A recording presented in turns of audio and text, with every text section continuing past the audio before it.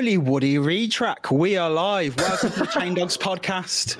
This is the podcast where we talk about theme parks, news from the amusement industry, roller coasters every single week.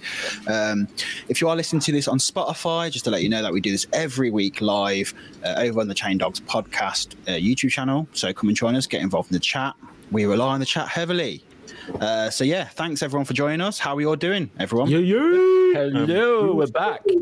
Well, guess who's back? We back. I've been away for like nearly 3 weeks. It's crazy. It's been emotional. It's been been like another Christmas break. It literally was, wasn't it? Like, yeah. Had Christmas. Then we need another Christmas break. That's what it was. Emma's actually just been sat there for 3 weeks. Wait. Yeah. Right. With that same face. Got a link, mate. Sick of your antics, mate. So yeah, hope everyone is well. Let's look into the chat. A lot of people. We've got Lloyd, how you doing? We got Kira, how we doing? Ads, Theme Park Fanatic. We got Tom, we got Chris, we got Gemma, we got CV, we got Iona, we got that ginger one, not Carl. We got Techno Andrew, we got Neil. We got Carl's Matt. exercising. Oh yeah, Carl is exercising. Come on, run, mate, run. I'm running. It's just started raining. Yeah, that's funny. There's a man behind you. Run. Yeah, how we doing? I was behind you, Ron. But yeah, we got loads of people. But yeah, first of all, I just want to explain the title because I don't know. I was on the understanding that like majority of people knew what a weenie was. That is my fault. But a few people didn't know. A weenie? Who's got a definition of a weenie? Weenie. I mean, I'll have a few definitions. I'll do it. The dictionary. So I mean, it depends which way you want to go. No. Then Let me finish. Let me finish. An easy definition of a weenie is all the Disney castles are a weenie. It's basically just a big focal point of a park. It was pretty much coined by Walt Disney. That's what he called it. It's a focal point, all right. But I think it's used as a kind of, I don't know, as a generic term now for just like a focal point of an area as well. But yeah, a focal point of something, kind of giving you a true north of a park so you can see it, or an area where you can see it from different bits. It just that's what a weenie is, everyone. It's like, welcome to the show. Like an attraction, like an attraction can have a weenie, and a themed area can have a weenie. Like Big Bang. And you know what? The reason I just think it's so funny calling it a weenie. I thought Attack of the Weenies was just that is just hilarious. I mean, to be fair. What a first show put out of context to be back in the chat, by the way. The weenies are here. Yeah. all the weenies. Of course, what timing? Yeah. Essential point. Timing. But yeah, that's what it is. And the discussion later on, the main discussion is going to really be about weenies, about focal points, but mainly about theme park design. Stop laughing, Emma. We're talking about weenies. Can we have a weenie counter at the top? That we're trying to say. Yeah. We've already surpassed that. Like we've already. Apparently, me and McCall look like we've fallen out. Yeah, oh God. We're facing away from each other. They're friends again. Oh yeah, now we're just looking longingly into each other's eyes. But James does like to be in that corner, so he's got to stay there. Sorry, guys. James, mirror your camera. I just wanted to confess my undying love for James, man. Why you got? Oh no, sorry. Why you hating? It's James's orders, man. So yeah, just a quick rundown of what we're going to be talking about. Actually, forget that. We're not at that top podcast. We're just going to go straight into what we need to talk about. So first of all, Ghost Train. Darren Brown's Ghost Train. Obviously, we talked about this a couple of weeks ago. It got taken off the app. Got taken off the website, and today they have announced that it's coming back in a different form. It's not called Darren Brown's Ghost Train. It's called Ghost Train. So yeah, let's just shall we have a look into it? Andy, the main thing, no VR. main thing is no VR. That's what they've hinted towards, and I think it's safe to say that is going to be the case now. I think that was expressly said by them. It said there's nothing virtual about this. That's what it said. If you go to the link they posted on the FAQs, there's a thing that says, does this have VR still? Oh, yeah, it does, of course. Yeah. It does not have VR. Well, kind of I don't know what you call it, or whatever it is, was released. And then, if you go to the website, the description it says is "say your final farewell," which confused me at first because I was thinking, that's just not normally what people say about, like, you know, when a scare maze, it's like final. Yeah, I thought the way that I first read it was like, oh shit, they're closing it. I thought they were leveling the entire ride. Yeah. That was my first guess, but it wasn't. So say your final farewell. Depart the mortal world on a one-way ticket beyond the veil into darkness on Thorpe Park Resort's newest ride experience, Ghost Train. But watch your tracks. Death is always one step ahead. The next generation of Ghost Train will take you on a harrowing ride into the realms beneath Thorpe Park Resort to where the supernatural believers call home. Ghost Train is one of the UK's longest ride experiences, featuring live actors, multi-sensory effects to create a terrifying attraction like no other. What do they mean by one of the longest attractions? Like, what is that based on? I'd assume that's literally just from start to finish. The time. How long it takes? Is it Is it like a?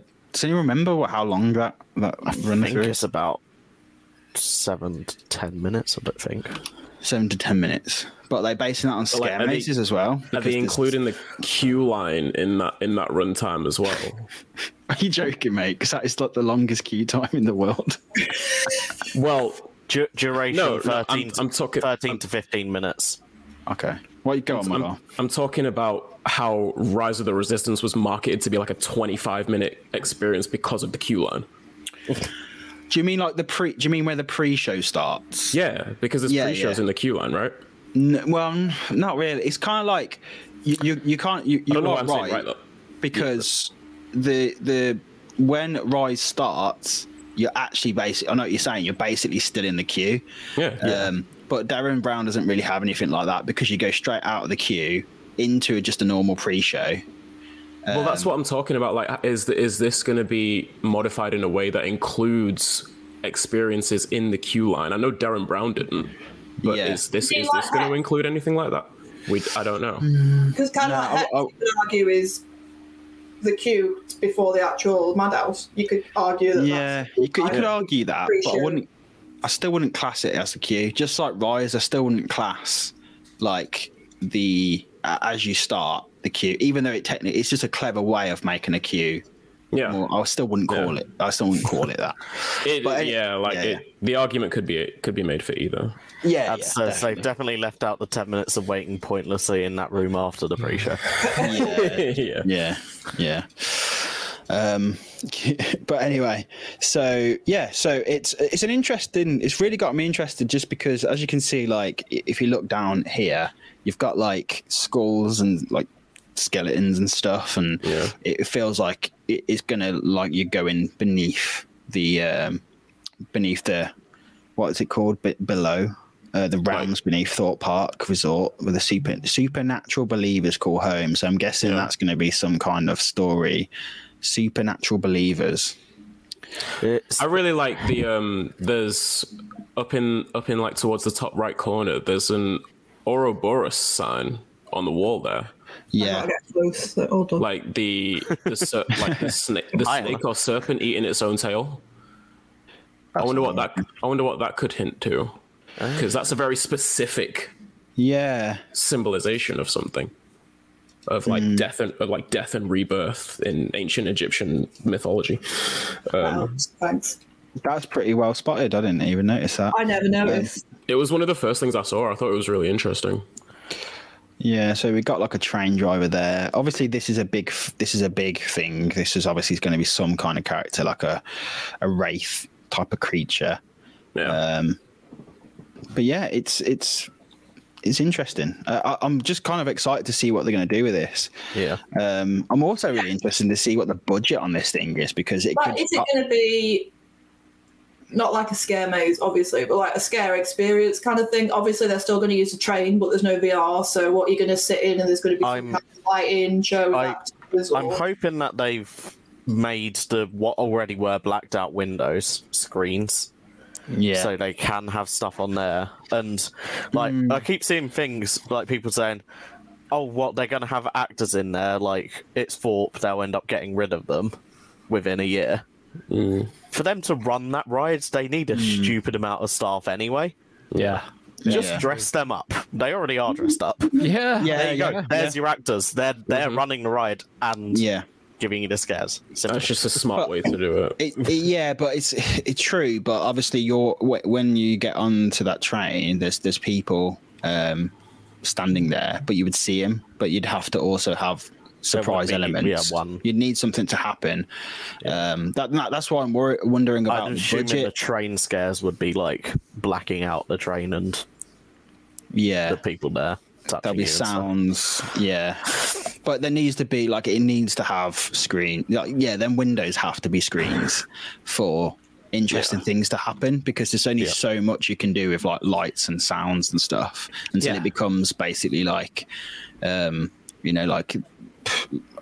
dark field attraction. Like, I think they might use the same window screen based technology as on the Hogwarts Express. I hope so. That would be cool. Yeah, that would be cool as well. I feel like if they're going to do anything, that's where the money should go. And then they can just like maybe fill that middle section with actors and stuff. Yeah, they could have like banging sounds and stuff, and then the train like rocks as things hit them. I don't know if you've already said that kind of thing, but like they could have interaction moments with audio as well. That'd be pretty cool. But even things like making the train rock, I doubt that's something that is feasible. Like that's like a full-on new ride system, isn't it? It moves. Not if they use it on the end section. Yeah, it moves. Yeah. So the end section, the train goes onto a table. Yeah. I remember the train moving. It gets about halfway back to. We did it without VR. The shell. Yeah. And it actually gets raised up onto a motion platform. Like that. Yeah. Two pistons come up and they can rock the entire train. It moves like a good 10. Right, I've never noticed that. I've been when you do it without VR, when you do it without VR, you move a lot. Right, okay. We were on the train for about 20 minutes because the VR just died. The whole thing just died, and we ended up having basically probably this experience, and it was sick. It was really good. Yeah. So, I would love that. If they interacted with the actual movement of the vehicle, that'd be sick. Like the screens go out and then bang, something rocks the train. That'd be so cool.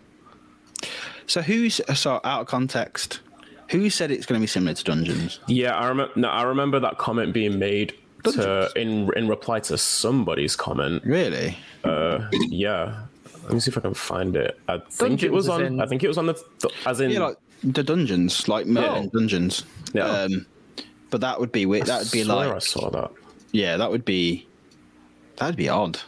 A few different experiences in one. What, like, so because like it kind of Dungeons works because it's meant to be like, that it's meant to be it's history, right? It's history, it's learning, like it's interesting. But then if you're just stopping and talking to characters trying to tell you the story, I don't like it in scare mazes when they stop you too much.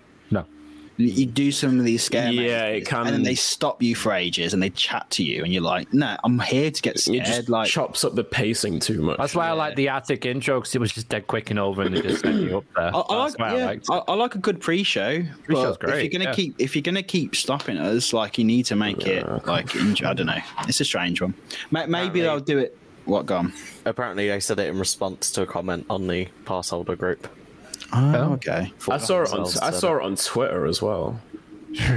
Well, we'll have to see. I don't know. I can't find. It's exciting though, and it's what every single person in the community has said: get rid of VR. So they've done it. So we can't win now. They've done it. They got rid of it. Simple as that. We've won. Yeah. Yeah. It's just I'm just really interested in this. I'd love to know. I know they're not going to tell us, but I'd just love to know like what they are spending on it, because this will this will let me know like how excited I'm going to be. Because is it just they've got to do this because they have to, because we knew that IP was ending. We knew that license was ending. That could possibly be it as well, but I mean, like you say, there's other options. But are they then going to go, well, we're taking the VR out and then we're going to do some really good stuff in it? So we'll see. It could be amazing. Yeah. I'm just glad, I said it on Twitter, I'm just glad that they're doing something with it, because it'd be a shame if they just ripped out the whole ride system. Like, there's something good there. Just a lot. Do you think it could have had a bit more of a creative name? Yes. I'm in two minds about it, because, like, I don't know. I kind of like it, you know. I like it, but it kind of makes me feel like there's no story. It's not story driven. Yeah, but like, it's jump scares and shit. But it was always meant to be a play on a ghost train, because it's a train. Do you know what I mean? Like, and I do like the fact that it's called Ghost Train. I do like that. Yeah, I do like that. Relates it to like just the you know Blackpool Pleasure Beach, or just like a traveling ghost train. So I kind of like that play on it in a way. I do like that it could just give a new, like, more innovative spin on the ideation behind a ghost train. Which is what it's always meant to have been. Yeah. But yeah, a lot of people, you know, like, I see nothing wrong with just taking that idea and just shaking it up and, you know, making it a bit more. But making it a bit more. It was just funny because what was it earlier today? Someone on Twitter said, it's Joel on Twitter said, I prefer it to Curse of Alton Manor, and I was like, yeah, but it's still going to be called Ghost Train at Thorpe Park. So it's pretty much the same.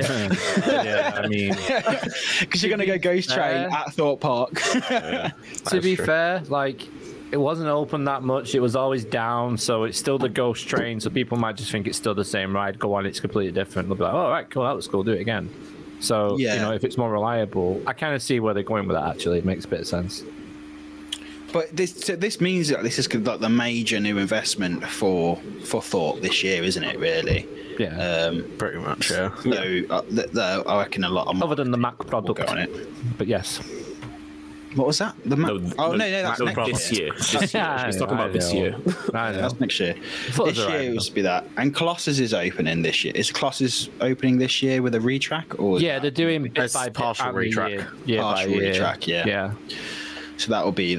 So that I doubt they'll be marketing that. So there'll be a lot of marketing going in straight on this. Surely. Speaking of that, is Tazuka doing 2 retracking projects in the same off season? Yeah. At different ends of the country. Yep. Fair enough. Which just makes me think they've probably just bought a warehouse down south as well as up north. They've got one near me in Haywood, and then they probably got one further south.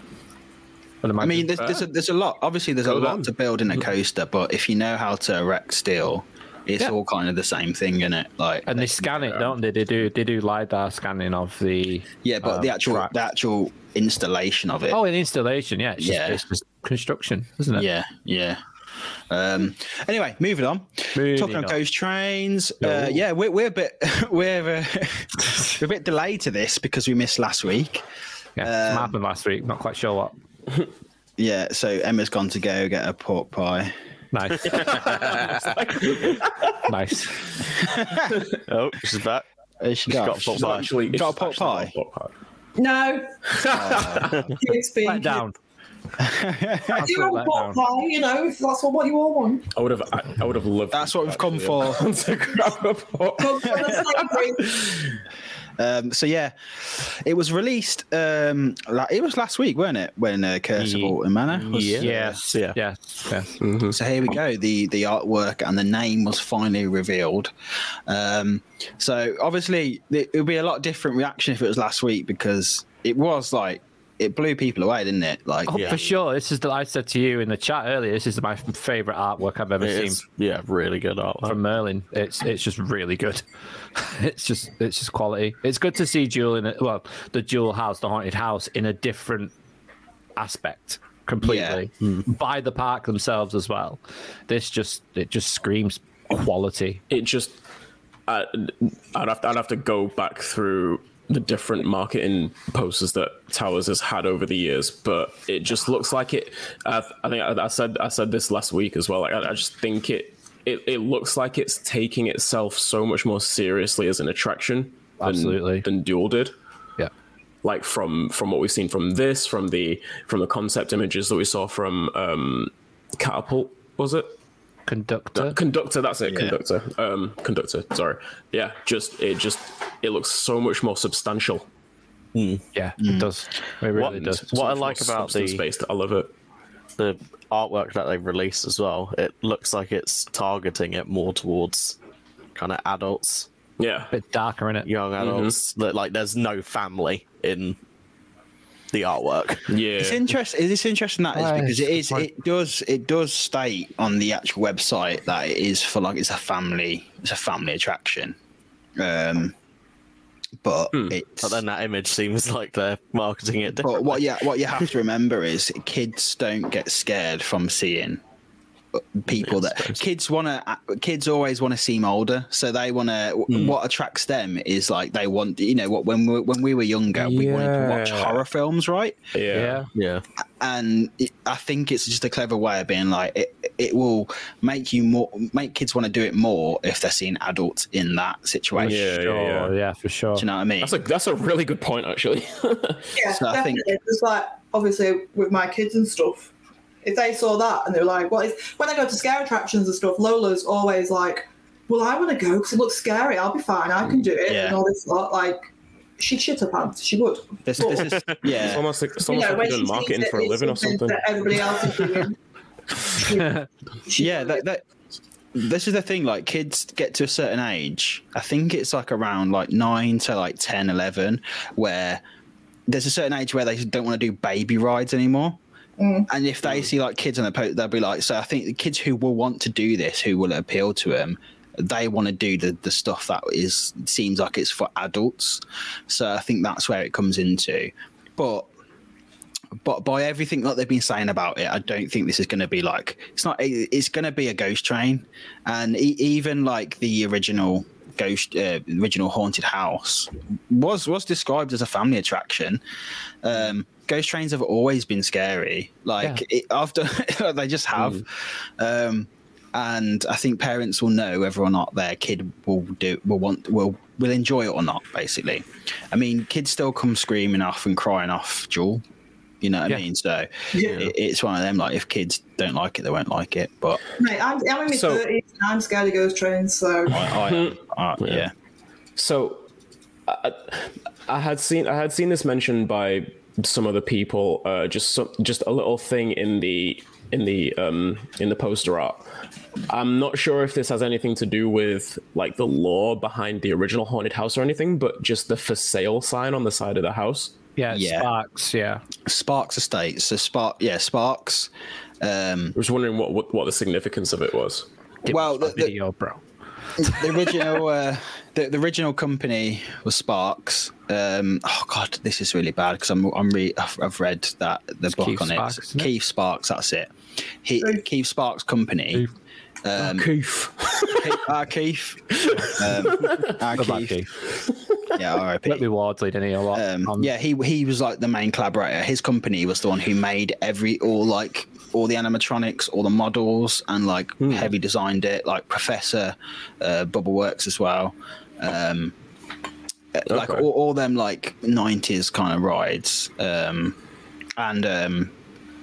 Toyland Tours and stuff like that. So it's kind of like a nice little nod to him. Yeah. And John Burton put a tweet out this week, I think it was, saying if you thought there was a lot of Easter eggs in Gangster Granny. Oh yeah, I saw that. Yeah, I did see that. It'll take you a whole year to find all the Easter eggs. So I think there's going to be a lot of Easter eggs because John Burton is a proper enthusiast, like a lot of us know.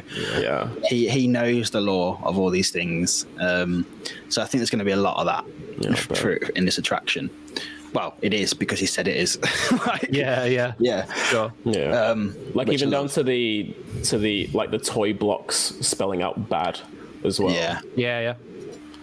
Like there's a lot of things here that's probably relating to some kind of story because this is going to be a story-led Ghost Train. It's not going to be like Draw, where it's just random things going on. It's going to be a whole story, which I'm really interested in. So just a quick plug, Mikhail, if you haven't seen it, I did do a video on like everything you can see in the poster with arrows and went into the lore and stuff of things, so if you are interested in that, you can check that out. Everyone can check that out. This is a point that I saw. It's just for me. It's for Mikhail. I saw a lot of people saying like, why does it look like there's 3 rows of the new trains? But I said a different interpretation of it would be that. Is that someone grabbing onto the back of the train? Yeah. Because that could be part of a story. You know, like it could not actually be just a POV of someone riding the train. It could I think I would prefer it to be that, honestly. that sounds more interesting. Well, it's got a brake man. Because don't get me wrong, it would have been cool to have. No one's gonna get that. Well, anyone who watches the Drunk Ride as well. But anyway, sorry to interrupt. We're the chain dogs, McCall. Thanks. I hadn't noticed. So like, don't get me wrong, like I'd love to see some kind of trackless dark ride inside towers, and this would have been a good one to do it with. But when it comes down to it, I'd rather, like, there's nothing wrong with that ride system. It's still a pretty clever ride system. Yeah, because the whole point of that whole ride system was that you get on the train thinking it's like Haunted Mansion Doom buggies, where they're all just together. Yeah, the Omni movers. They split off, and then suddenly they split off out the station, and that's something that, like, I guess people don't appreciate it that much these days. But like at the time, it was kind of like it was ahead of its time, and I still think it has the same effect. So I'd rather them spend like the budget on like just doing the whole thing up and keeping that ride system, because it was running all the time. I mean, I know there's probably issues with it, but I don't think there was anything wrong with that ride system. So no, I mean it worked, didn't it? It worked, and they can change the speed as well, which is an important thing. And obviously, if they've updated the CPU on it, whatever, then it should be a bit more reliable, more modern, a bit less noisy, probably, maybe. But we'll see. Maybe, I don't know, but I never looking forward to it though. I think out of everything coming out this year, this is the one for me. This is. I just think that Towers has just done a wicked job of it. From like the little sign with the equation about when it was going to close, and then the way it closed, the property repossessed, the peepholes, the phone number, and then with all this. I just think they've done such a good job with it. Like, they could have just closed it and that was that, and then it reopens when it reopens. But the fact that they've all had all these cool things, I just think they've done such a good job with it. I'm not sure. Joe, I was just gonna say, I would love for them to have a broken trommel tunnel in it still. Oh God! Or it goes through, it starts to move, and then it shuts down. Like, that's actually part of it. Like that, like. Man, that's the issue. So like, if it opens up and that trommel tunnel isn't fixed, like, it's going to overshadow the whole thing, innit? Like, it is, right? No one's going to give a crap about anything else. No, they're going to try. They're going to try disguise the trommel tunnel, so like, you're like, you can't remember where it is. No, it's somewhere else. Yeah, maybe that was the trommel tunnel. Was it? They need to get that. Like, they need to get that going, because like, all anyone wanted for years was just like, can you just get the trommel working, like, and we'll be happy. And then like, we've done a whole new ride, but the trommel tunnel's still broken. Like, if you go through it, it says being repaired on a sign or something like that. It'd be brilliant. I mean, I could make it into a joke, but let's just hope that they get it going, man, because it needs to work. To be a joke. No, it needs to work. I would laugh so hard if it was a joke. It would just be like, it would be really disheartening, because that's all anyone will focus on. That's literally all anyone will focus on. True. And like, if all the concept art that we've seen is indicative of just the approach that the ride is going to take, it would be such a mood killer. Yeah. like it'd be funny, but it'd just be like, it'd stick out even more. They could put it in a different ride. They could put it in Gangster Granny, just like spinning in the background. I mean, that'd work.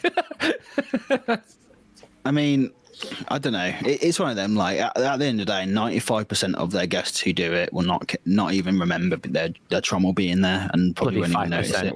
How dare us? But I mean, I just look. Just please get it done, please. But anyway, I am on my hands and knees. yeah. Trouble. Please, just Make fix it. Yeah. But no, it's exciting. I'm looking forward to it, and like what did Matt say? Just read somewhere. I'm gonna be on the edge riding it. Is that because you're tall? Yeah. He said they've done a great job, especially balancing the marketing with Nemesis.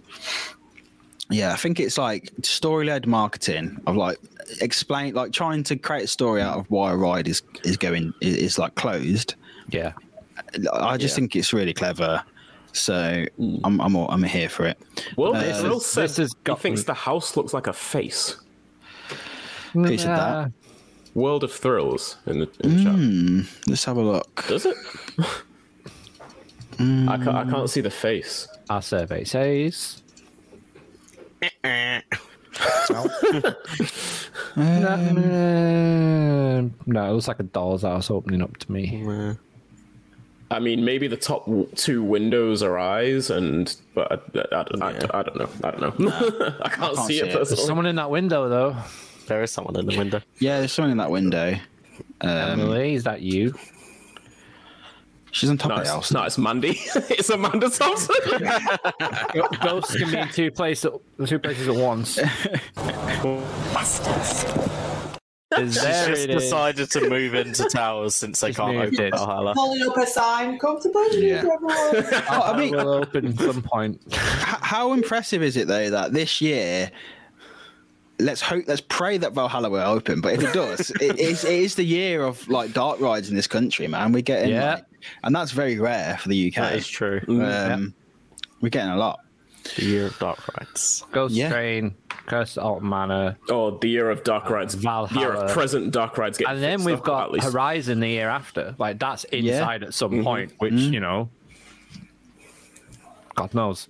But this has got me excited. Like this. If the rumors about Subterra as well. Oh yeah, that Subterra opens as well. Jesus, that's technically a dark ride. Well, yeah, it is. Like that is a dark ride.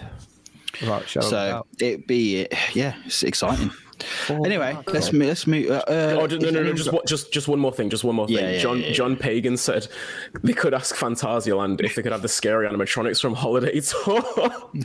I don't like for the Hollywood Tour ones. For anyone who didn't see the photos that got posted, I didn't see it. Like there was a bunch of photos posted when it was confirmed that Hollywood Tour wasn't coming back, and like just the animatronic figures like looking all dilapidated and stuff, and just clearly out of use and just ripped out of the building, and they were harrowing. They looked so traumatizing. Was it as bad as the Pleasure Beach Avalanche Bears when they got? God. I don't remember those. It was like Terminator. Yeah. Oh my God. Like fucking Terminator. It was just like a bear shell with like big eyeballs. God. Yeah, it was just the eyeballs. It was like 2020, weren't it? And like someone like commented on Amanda's tweet and said, "Where are the Avalanche Bears?" And she was like, "I don't know, but I'll track him down." And a few hours later, she went and found him in the workshop, and it was just them without the fur on the. Oh mate, it was like Friday. Oh my God. Five Nights at Freddy. Five Nights at Freddy. It was like it was horrible. I can't look at them bears the same way now. No, I just think of that photo every time. Like, I'm gonna track this photo down. Yeah, it's there. I do because it's horrific.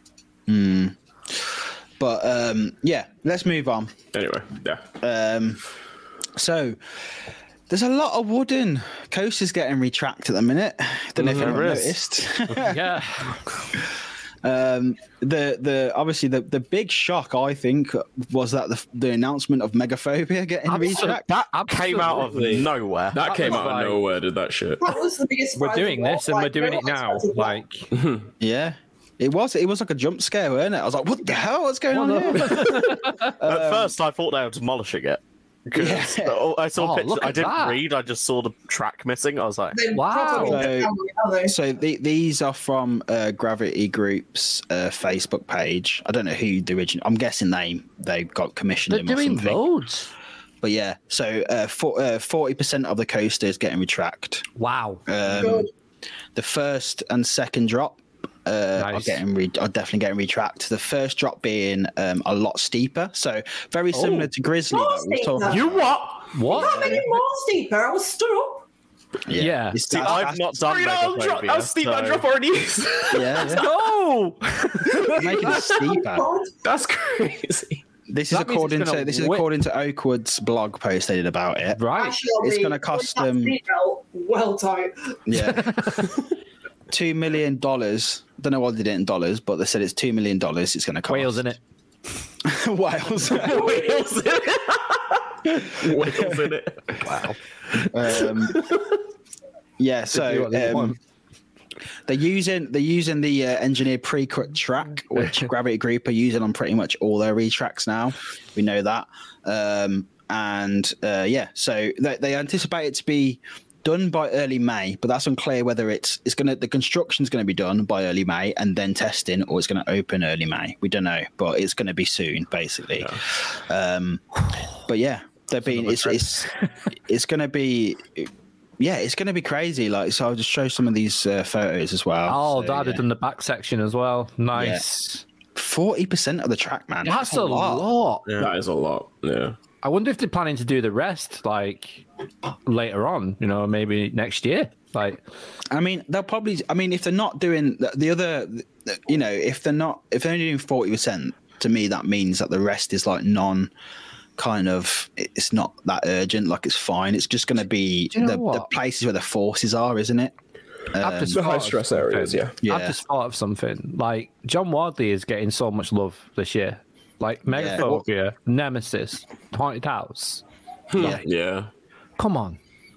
These are all attractions that he was involved with heavily, and it's just the theme park industry in the UK has just gone right. These are perfect. Let's just do them up a bit. Now retract Dragon Khan and be done with it. Yeah. Yes, please. Yeah, new trains. I can't even talk. I've not ridden it for 7 years now, so I don't even know. It's good, but it's a bit. It's bad. It's good, but it's a bit. Yeah, the layout's great, but the layout's great. But I did it last year. No, the year before, 2021, and it was bad. It was bad. Has it gotten bad? It's really bad. I rode it in 2020 when the parks opened up in the July. Yeah. Megaphobia. Yeah. And it was my number one UK bucket list coaster, and I was so fucking hyped. And I could have cried at how bad it was. It was shit. And it was so slow, and I thought the first drop was wicked, but it was just not making it around the layout. And honest to God, I could have cried because I had all this hype for it, and everyone said how wicked it was. And I was just I was legitimately devastated. That's such a shame because I rode it. I did. I think it was Chris Arms that actually commented on the post afterwards because he obviously doesn't live far from it, and he said he rode it the week after us, and he was like, "Yeah, it's shit. There's something wrong. It's not right. It never. It was awful." So I'm glad. That it just wasn't just progressively shit from then on, because Sean, you rode it after me and you said it was wicked. Yes, we had the opposite. It was awful. We had the opposite problem. It was running really fast because it was a hot day, but we rode it. The first time we rode it was the middle of the train, and then the back, and then because it was just we were just getting unlucky. It was a pretty quiet day. But it was they were really slow loading. Everywhere else was really quick loading. But on this, they were so slow. Just because they was running it on one train. That's why it was. But then at the end of the day, I basically went, can we go to the front? Because basically what they were doing was, it happened 3 times. We'd be at the front of the queue and they would send us to the back of the train.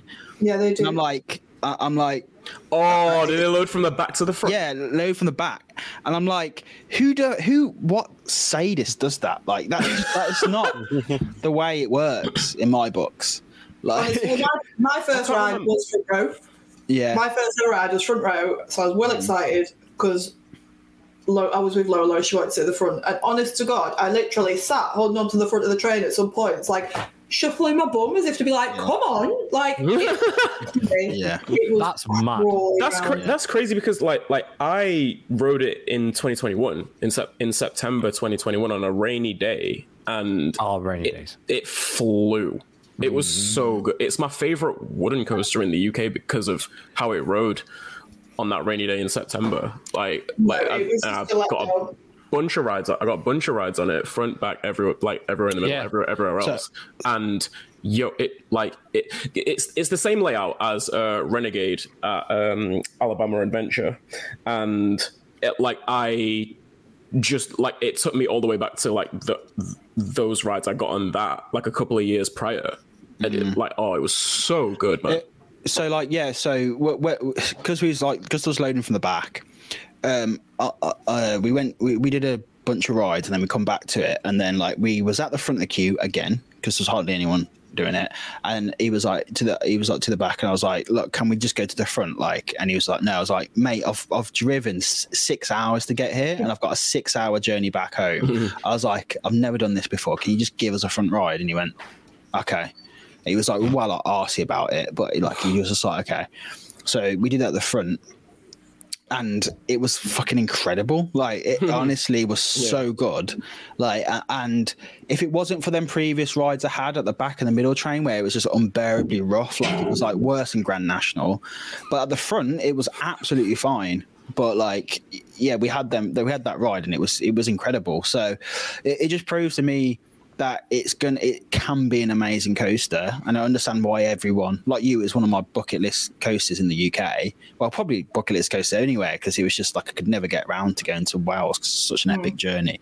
Yeah, epic journey is an epic journey. It's literally 6 hours. No, it is. I was going to say I can get nowhere. I just found it funny to describe it as an epic journey, but it literally is. I can get to Fantasia going on an adventure.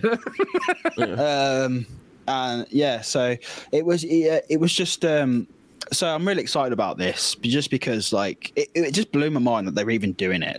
It was more likely before this that they were going to tear it down than they would spend 2 million, Oakwood, because who they're owned by, is it Aspro Parks, that just own a bunch of water parks in Spain and various places. So they're not really in the theme park game that much. They've got a couple of family parks and stuff and water parks, but it seems like I don't know, is this a sign that there's more kind of money coming into Oakwood, because it's got the potential to be an amazing park. That place has. Me and Joe had a great day there.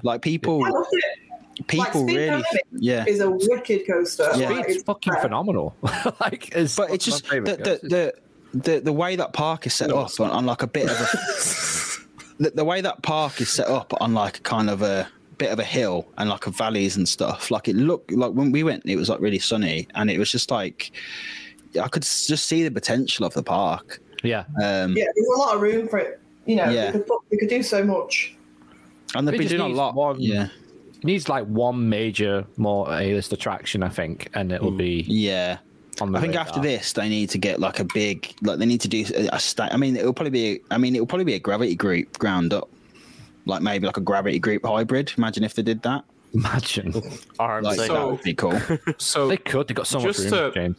Just to switch back to the topic a little bit, the gravity group pre-cut retracking, how many is that now that we've seen? Well, what we know of is that Racer. Racer.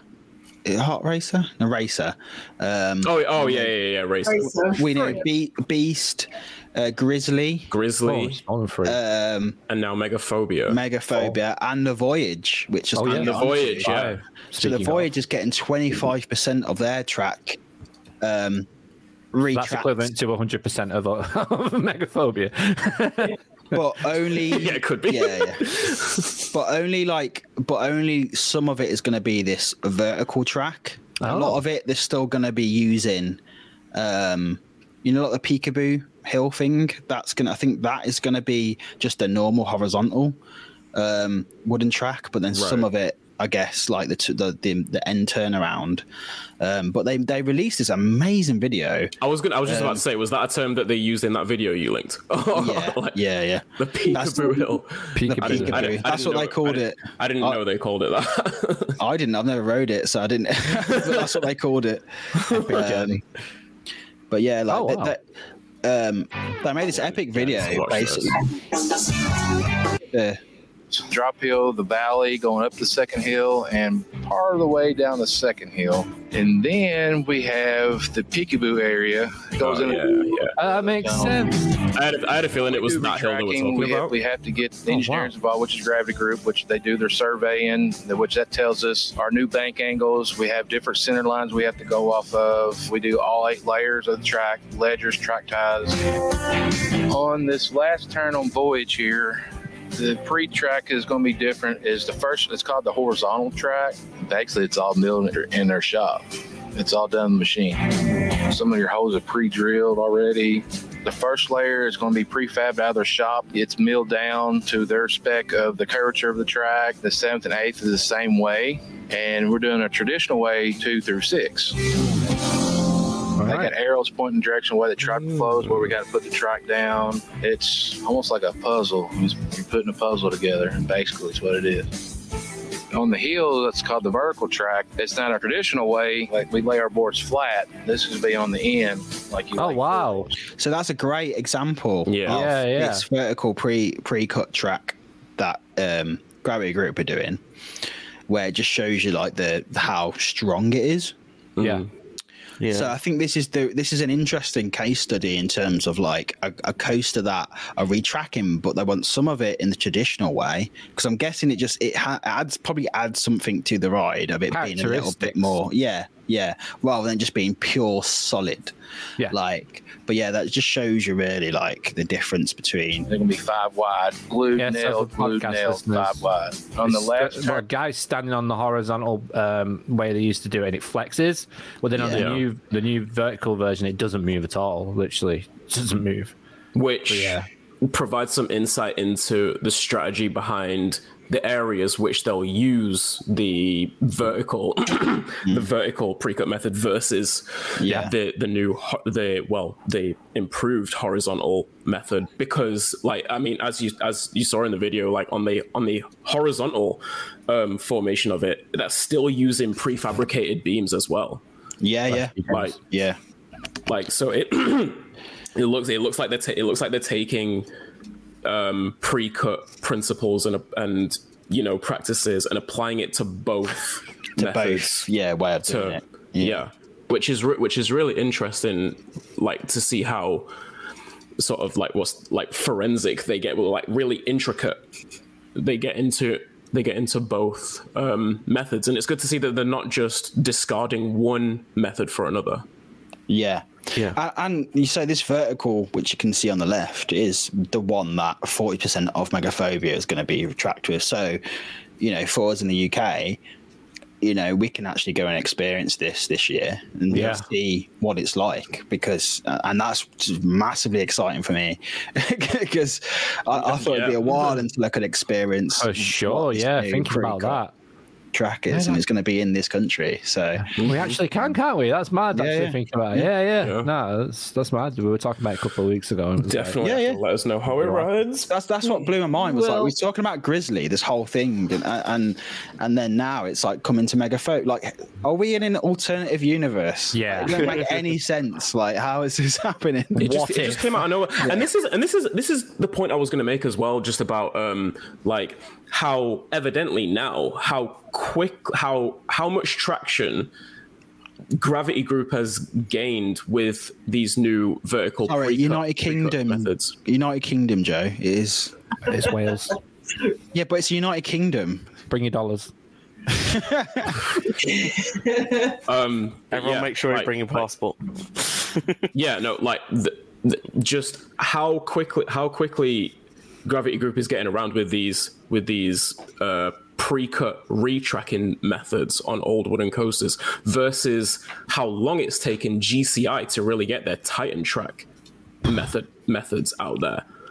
We saw so much promotion and marketing of the Titan Track method, both online and multiple IAPA expos and stuff. And in comparison, hardly anything has been said about, you know, Gravity Group's pre-cut methods, and yet, proofs in the pudding, bro. Multiple parks are bringing them in to rejuvenate old wooden coasters. It's just really interesting to see how how successful each is going to be compared to each other.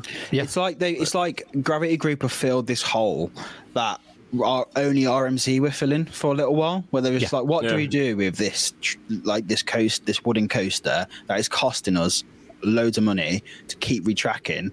Like, I can't remember I mean, I haven't heard it officially, but apparently what Holiday World have said is, you know, the reason I can't keep investing in new major coasters is because they have to retrack the Voyage every year.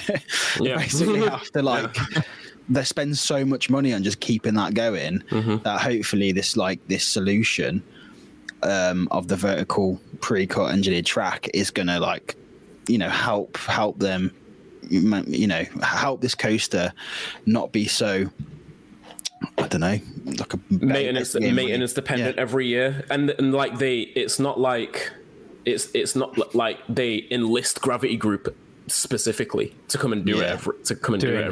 That's I don't know whether Gravity Group collaborates with whatever maintenance team that Holiday World has, or if it's entirely Gravity Group doing the whole thing. But like, either way, it can't be cheap. Like, well done, Carl, for them to do it. Let's give Carl a clap. Hey, nice job. Is it still raining? Oh, that's an important question. What he hasn't said is he actually walked the last bit of it. Good to see you a scared clowns. What I just hope, though, is... Have a beer, Carl. Sorry. Yeah, have a Carl's beer, had mate. a beer from all of January. Sit down and have a beer. Get a takeaway. Have a beer, lad. Have a beer, mate. You've had a run. Have one. But what I hope that, you know, I don't want to be like... get myself on like a pedestal or whatever, but I'm just saying, I hope if you care about like investment in this country and like theme parks as a whole, like that everyone just goes to Oakwood after this £2 million investment. And just, Yeah, well, Chris Arms just said, like, obviously these are on there, and he's just said, I think it's make or break for them. Like, if this doesn't bring more people in, then you could see the park going up for sale, really, couldn't you? Because I'm going. There's no one there. I'm going to go. As soon as it opens, I'm going to go. Definitely. You'd hope that this brings not just enthusiasts, because obviously all the enthusiasts want to go and see the difference, but you just hope that, you know, it kind of brings the whole lease of life into the park. Because, like you said, Sean, Oakwood is a nice park. Yeah, you know, so it's a bit odd, but I enjoyed it. I had a brilliant day. Like, if it was closer, I'd be there loads. But, you know, I think with where it is as well doesn't help. But it needs to be. They need to make it into like a multiple day park. They need to have, like, because of the way it is, it's like Alton Towers, in the middle of nowhere. So they build hotels, you know, and they make it into this resort. And that's kind of what Oakwood need to do.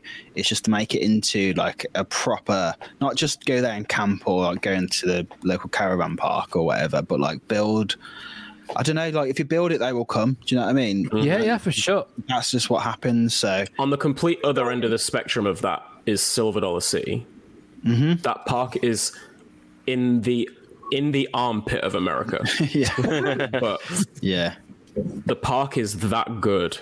It's one of my favorites that I've ever been to. The park is that good that they do insanely well every year financially. They have all of the like attractions in nearby Branson, Missouri to help as well. And there's a water park there. It's owned by Hirschend Parks and Entertainment, which obviously helps. But yeah, like, that park is one of the most far-flung parks I've ever been to. Yeah. And yet every single year I'm plotting about how I can get back there. Nice. Yeah. That's good. I think with Oakwood, it's I don't know. I'm not saying I'm disagreeing with like what Chris said in terms of this is make or break. I just don't think a company would invest £2 million as a marketing strategy. I just don't think they will. I think what that tells us is they do have very successful water parks all over Europe. I feel like they're just like, okay, let's put a major push into Oakwood. Yeah. And they've, unlike Water Valley, where they just went, the new owners just went, let's like tear this thing down. They've actually see the significance of this ride. Yeah. And how it would actually hurt them if they'd let it not run. Mm-hmm. So I think if Megaphobia went, then there's literally 0 point of going to Oakwood. There's nothing. There's no point. And I mean, I'd go and ride Drenched for the meme. It's a long journey. No, I'm very much joking. No, I wouldn't. Brilliant ride. If Drenched was the only ride there, there's no chance in hell I would go. A great ride, though. That drops. Oh, it looks terrifying. To me, though, it's so funny. To me, though, it just seems like there's much more investment coming. I hope so. A bit how like Merlin, they announced these, like, you know, they've announced Nemesis Retrack, and it was like, okay, this is interesting. There's these little signs there. It's just like, okay, we're investing more. There's money coming from somewhere. Mm-hmm. And I just think like they'll probably push more into that park. But anyway, I suppose you could look at it like Lupin's group, really, like what they've done with Drayton. You know, they've kind of gone, right, we need to push the money into this park, because let's be honest, Drayton wasn't doing great at one point. It was a bit stagnant, wasn't it? Right, it was gone into a mission, weren't it? Well, yeah. It was going to go. It was good. And Lupin's have come along. Obviously, not that no one's going to buy Oakwood out, but you'd hope that they're getting this money in from these other successful water parks and whatever, and they go, right, we can do something with Oakwood now, so let's sort Megaphobia out so it's fucking brilliant again. And then in years to come, you know, obviously it'd be nice to see them do like a Lupin's thing with it and just put that extra bit into it.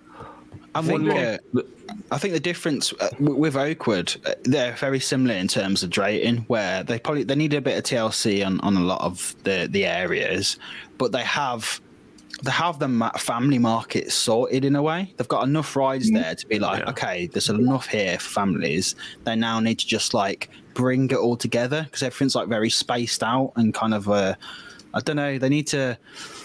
I don't know what it is. I think if they went down the route of, you know, like a kind of going down the Butlins route of just creating a load of, like, just make it into like a holiday park, a proper holiday park. Get all the just camping. You know what I mean? Because you, like you say, it's so far away. You know, if you could stay over and make a weekend of it, but I think that second day revenue of people going again. But even camping, like people are not into, like, not many people are into camping these days. Like that, people like the glamping. I could do a glamping site instead. Get some sheds, bro. But they started doing all like the fireworks shows, which looked really impressive. Yeah, and they started doing all the events. So they just need to up that entertainment factor of like shows and just things for like families to do. And if they keep up in that, but then like supply some kind of accommodation, I feel like they could nail, because it's not enthusiasts they necessarily need to attract. It's just people looking for a family holiday in Wales. And why would you choose that? Yeah, why would you choose that over anywhere else in Wales, basically? So I can think of many reasons in Wales, but I wonder. Wales is a lovely country. Can we stop this in Wales? Yeah, but there's not many theme parks, right? Though I don't stand for this. But it is a lovely country to go visit. I used to go every year, like in the 6-week holidays. I love Wales. But the thing is, with this, I wonder if they're hoping, off guest feedback, that everyone's been like you, Emma, might have had that ride that was really shit and really rough and horrible. And they've gone, this is our main attraction. Like, we need to look after this. And now they're doing it. They want people to ride it and go, oh, okay, cool. I can always come here and ride this ride now. It's reliable. It doesn't hurt anymore. It's smooth. It's fun. Like, hopefully that brings it back to its heyday. So we'll see.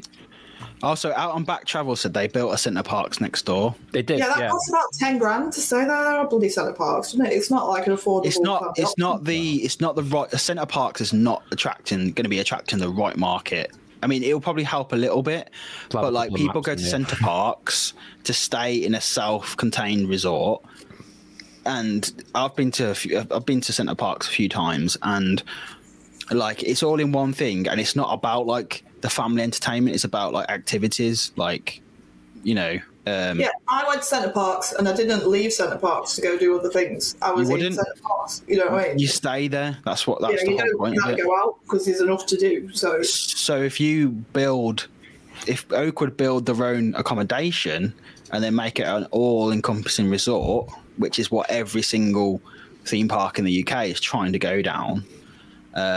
It's just like, you know, that's why they're building so many hotels. Warwick Castle's getting another hotel, like a proper actual hotel. Wow.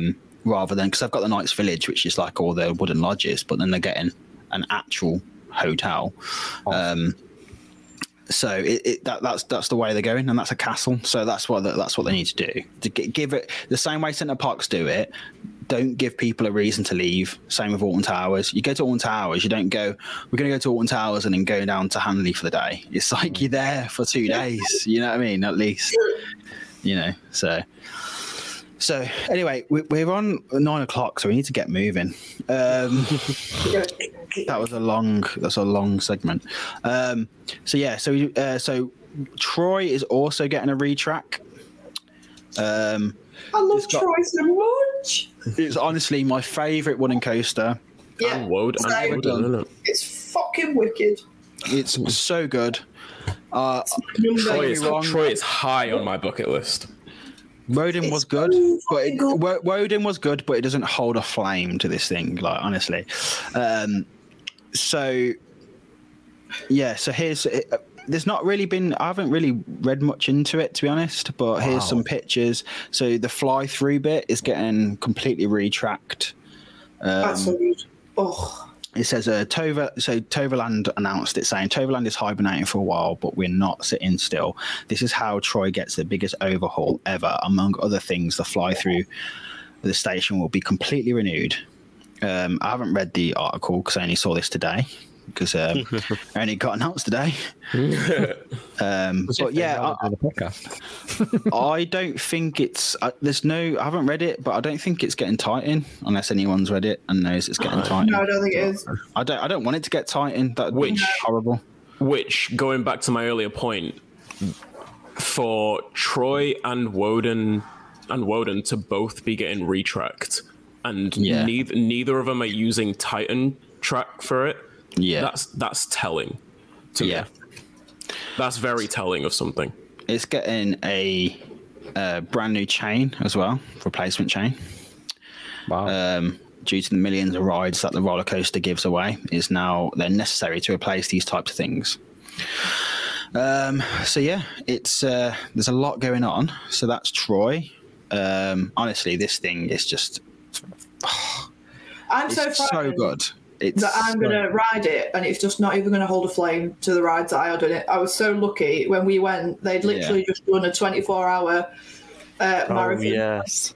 So they took the trains off for half an hour to kind of inspect them and put them straight back on. And that thing was ridiculous. And now I'm just like, I'm going to ride it again. It's not going to be that good because it's not warmed up for 24 hours. Honestly, I mean, it might have been different to when you were doing it because you would have been getting like night rides, style rides in it. But like me and Joe, we did 2 days at Toverland, and it's the first thing we did every day. And even like as soon as it opened, we were on it, and we were like, "What the hell is this?" It hauls ass, man. It moves. It's crazy, and it just gets faster throughout the day. Like it's so incredible. We done 10 back-to-back rides, and I could have sat there for 10 more, but my thighs were purple. Yeah, it is wild. Nice. So talking of Wodan, that's also getting some retrack done to it as well. Do you mention a video, Emma? There's a TikTok. Would you like me to send you the link so you can? Yeah, send me the link and I'll get it up. Bear with. 30 seconds. What was it about? What was the video? It was just showing a little bit of work going on. Ads in the comments said GCI often retrack with ironwood, and Wickerman's getting the same, which is interesting. Titan is all steel, and should be viewed more as something more akin to the RMC iBox track. But like, I thought GCI retracked with the same southern yellow pine that they always have, or did they change that recently? I don't know. Yeah, Voltron, the new Mark Big Dipper coaster, going to Europa Park, of all places, where else? It's just photos of the track and supports being installed. Like it's gone vertical over the past few days. And I think from what I heard, this is a section somewhere in the middle of the out and back, just of the layout. There's like a section where obviously it'll come out, it'll turn around and go, and like they pass close by each other. I think if I'm remembering correctly. This is just, it's supposed to be that sort of like far out, one of the far out areas of the track, which is an interesting place for them to start installing track, but you do you. It's funny because the track has a double spine on it. They're taking that same double spine approach that Intamin has, only this spine is not only being applied to the tri-tube track design instead of completely redesigning the whole bulkier spine approach that Intamin took. Yeah. So it looks a bit funny just on first glance that way. But then also the double spine is much smaller. It's much, it almost doesn't look as thick as normal one, does it? Yeah. I'd said that it doesn't look as aesthetically pleasing. Almost looks Golden Horse. You know what? You're not wrong. It doesn't look as. Wait, did Europa Park hire the wrong company? What about than their own? Yeah. Golden Horse just snuck on site while Mac were away. Just started building. It's weird. It's very strange. It doesn't look as good. Laura says, "Is it a cost-cutting measure with the cost of Seal? I wonder." Could be. I don't know. I can't see how that didn't equate. I mean.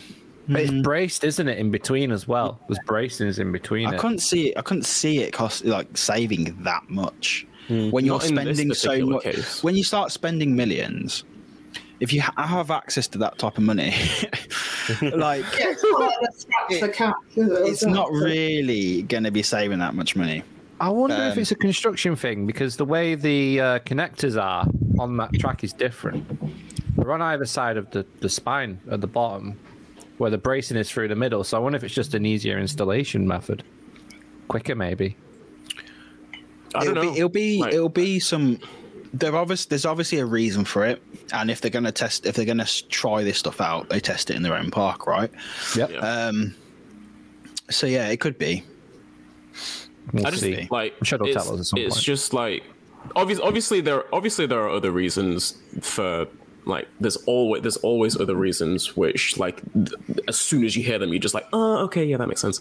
But from my limited knowledge, Intamin's double spine is literally so they can cut down costs on installing supports. You only have to look at Velocicoaster. Its second half is over pathways, it's over other sections of service areas, it's over water. They couldn't afford to put in so many supports in that area. So the double spine being so much stronger and thicker, it can be used in there for really effectively. This with the spines being so much smaller, I'm not sure how it really has the same effect. But again, like we said,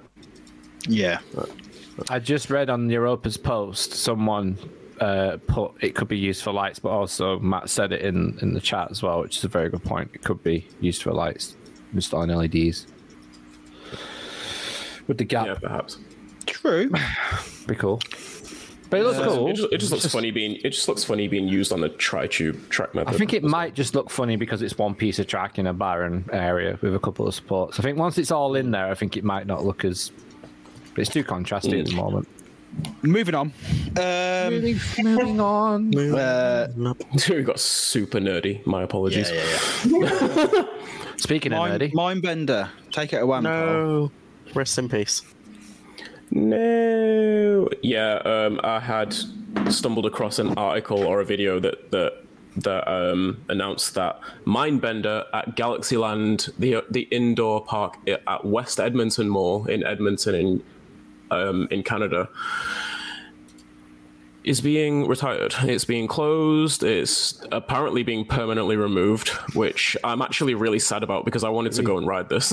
Like, I really wanted to go and ride it. I think they used the term out of commission. I think that's what they used on their post. Perhaps, yeah. But that's sad. It's just another massive Schwarzkopf multi-looping coaster that's now done for. That had insane G-forces, apparently. Yeah, it did. Yeah, it's supposed to be, in terms of positive G's, it's supposed to be one of the most intense coasters in the world. We was actually briefly talking about it, so I mentioned it. Yeah, literally just we were talking. It wasn't even a couple of weeks ago. It was like less than a week ago. We were talking about it. It's closed.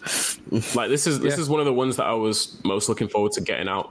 Like, upon moving over here, I'll finally get to go to finally be in close enough proximity to Mindbender to where I could just take a quick flight over there and go ride it, but apparently not. So, is it like dead now, or have they given a date? Yeah. Like, is it gone completely? It's been closed for I don't know how long. No. So you couldn't have made the pilgrimage before. I was hoping they would be able to get it back open, but apparently not. That's pretty much all. That's pretty much all I saw. It's sad. Like, I'm quite sad about it. So there was a version of this at Flamingo Land, wasn't there? I can't remember what it was called now. Yeah, Magnum Force. That's it. Yeah. It was very similar. Which was great. Yeah, very similar G-forces and stuff. It's slightly mirrored in a way, but yeah, like it's quite similar in the sense that it had 3 vertical loops as well, and the rest of the layout was quite similar. Not exactly the same. There were some differences, but it was similar. But I think Mindbender was scaled up a bit more as well. Like, it's a bit bigger, a bit faster. It does look taller. Tall ride. Yeah. Magnum Force is now going to be I can't remember what Indiana Beach is deciding to call it, but I know what you mean. Yeah. So 5.6 Gs, by the way. Yeah. Wow. Yeah, it was a beast. A beast. Like, it's been down quite a lot though, hasn't it? For like a long time. Like, it's been closed for, I want to say, more than a year now. More than a year. And even before that, it was like rare. I remember trying to watch vlogs of people at the place. Trying to just because it was like a bizarre place that had that in it. It just in the middle of it. Open again? I just had it open. Sometime in the 1980s it opened, I think. I think it was 85. Wow. 85. I'm just going to move on because we need to get onto the main topic, and I also need to do my quick trip report. Yeah, to be fair. So, right.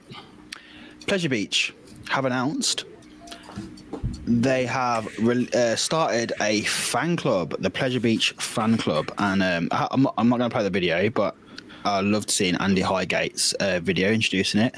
I loved it. Legend. It was you what? I loved him in his little chair. It was yeah. It was proper excited. Honestly, he's an absolute legend. But yeah, this is their new Pleasure Beach Fan Club, and I'm kind of just going to say, like, I don't know, the elephant in the room, shall we discuss it, is obviously now Pleasure Beach Experience were they were linked very heavily to, if you look into the history, I mean, Scott from your Experience Guide, which were Pleasure Beach Experience, he explained how they started off as like kind of the official fan club. Yeah, they were called Pleasure Beach, weren't they? They called Pleasure Beach, and they kind of took it on. So I guess this was kind of inevitable that this was going to happen in terms of now Pleasure Beach Experience is no more because it's they've handed full Pleasure Beach back. So they've handed it back. So this is like, I think this was always going to happen, sort of thing. So, but your Experience Guide is still trying to run events there, though. They will, yeah, they still will. Like any other club run events there.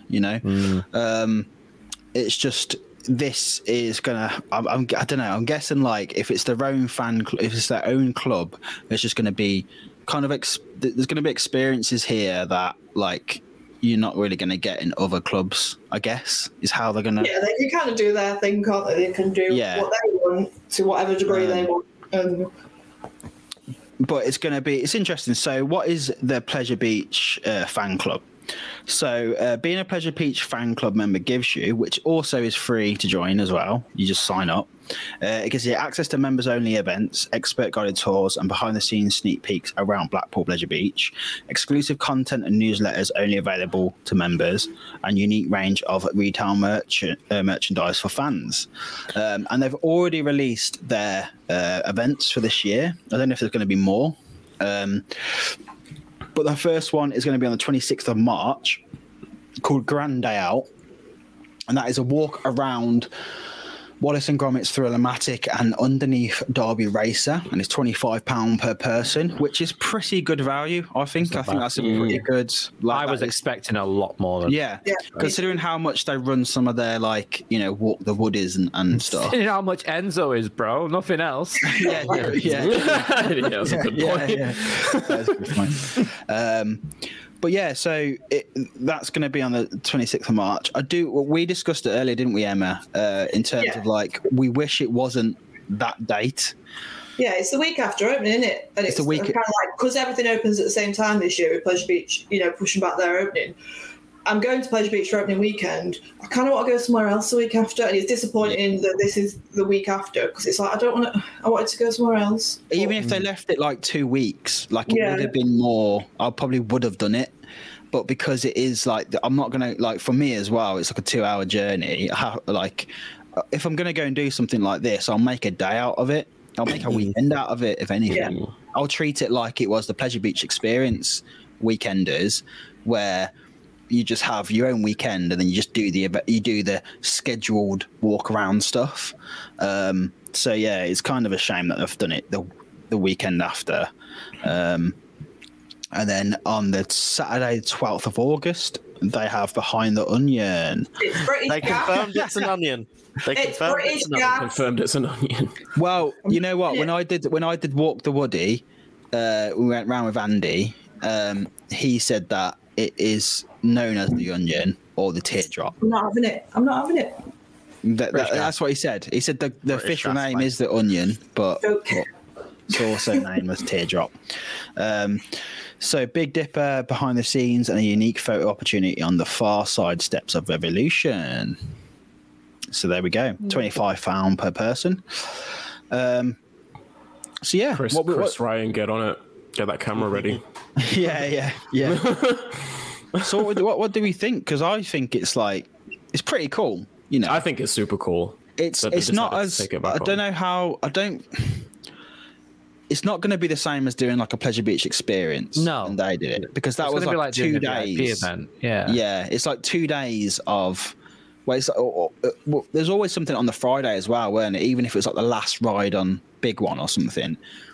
It's just going to be like that set hour or 2 hours out of your day. It's not going to be like a full thing. It'll be when the park's closed, won't it? I reckon as well.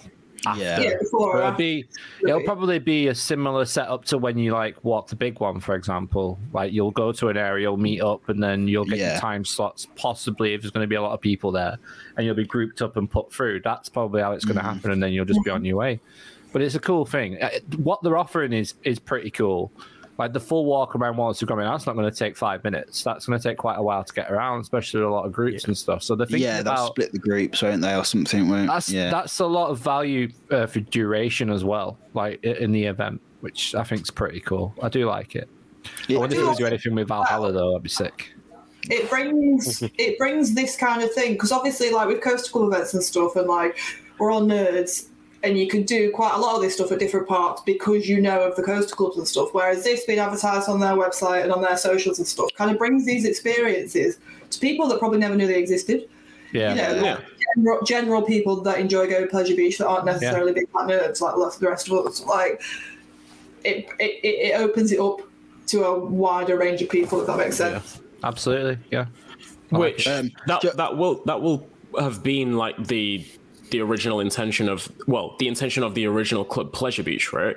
Like back in the 90s, before it was taken on by Pleasure Beach Experience. Wait, can I just say, no, who mocked Kira? No one. You didn't have Kira because, like I say, I know for a fact that it is referred to in house as the Onion. I do think it's weird still, but it's definitely known as the Onion. Always going to be weird. Yeah, it definitely is. It definitely is known as the Onion. The Onion. I don't remember that happening, but no, I don't. But yeah, but I think this is just going to be a tester. But I think if they really want to.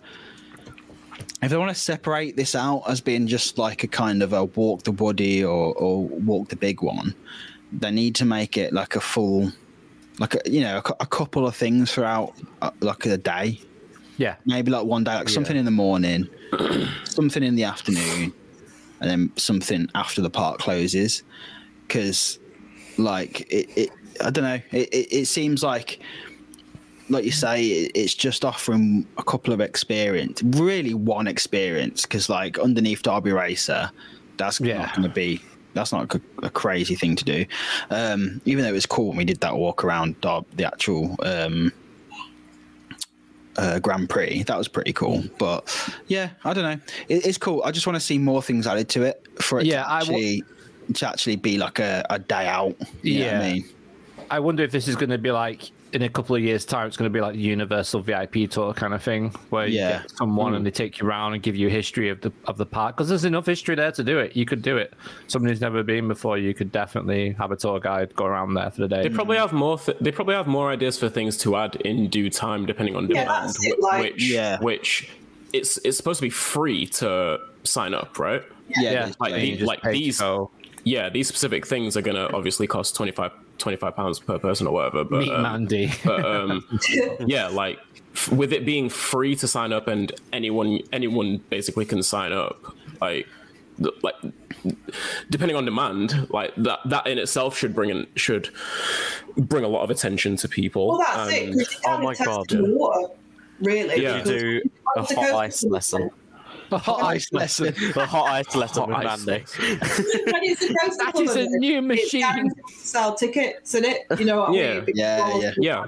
Whereas you're opening this up, they're just testing the water kind of thing to see, outside of the nerds, are other people willing to kind of do this thing? And it probably will step up like next year after, you know what I mean? Like, for them to be doing it themselves, they're just kind of seeing what's what, I suppose. Yeah, for sure. I think, it'd be really cool. I just, we'll see how it goes. It's just like, if they're making a big deal about this, I think it's going to be hopefully a big thing. And I'd love to see more parks like have like an official fan club, do exclusive walk around stuff. I don't know. I just think it's really cool, if anything, when we go on these coaster club events, you see people of all ages, and there's so many young kids who come to these events. That will stick with them forever. Yeah, and it forces a loyalty like nothing else would. You know what I mean?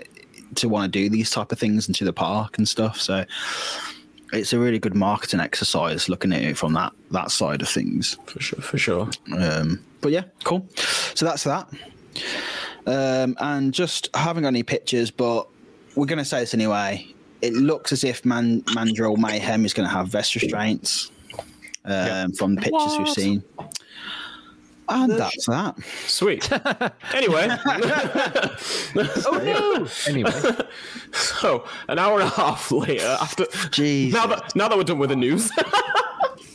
Keep it snappy, Sean. Come on, it's your time. Let's go. We went to Fantasia. It was really good. Moving on. Where's Taron? Yeah. No, right. So first of all, I just want to say, like, I feel really guilty saying this in front of Emma because obviously, like, Emma should have been there, really.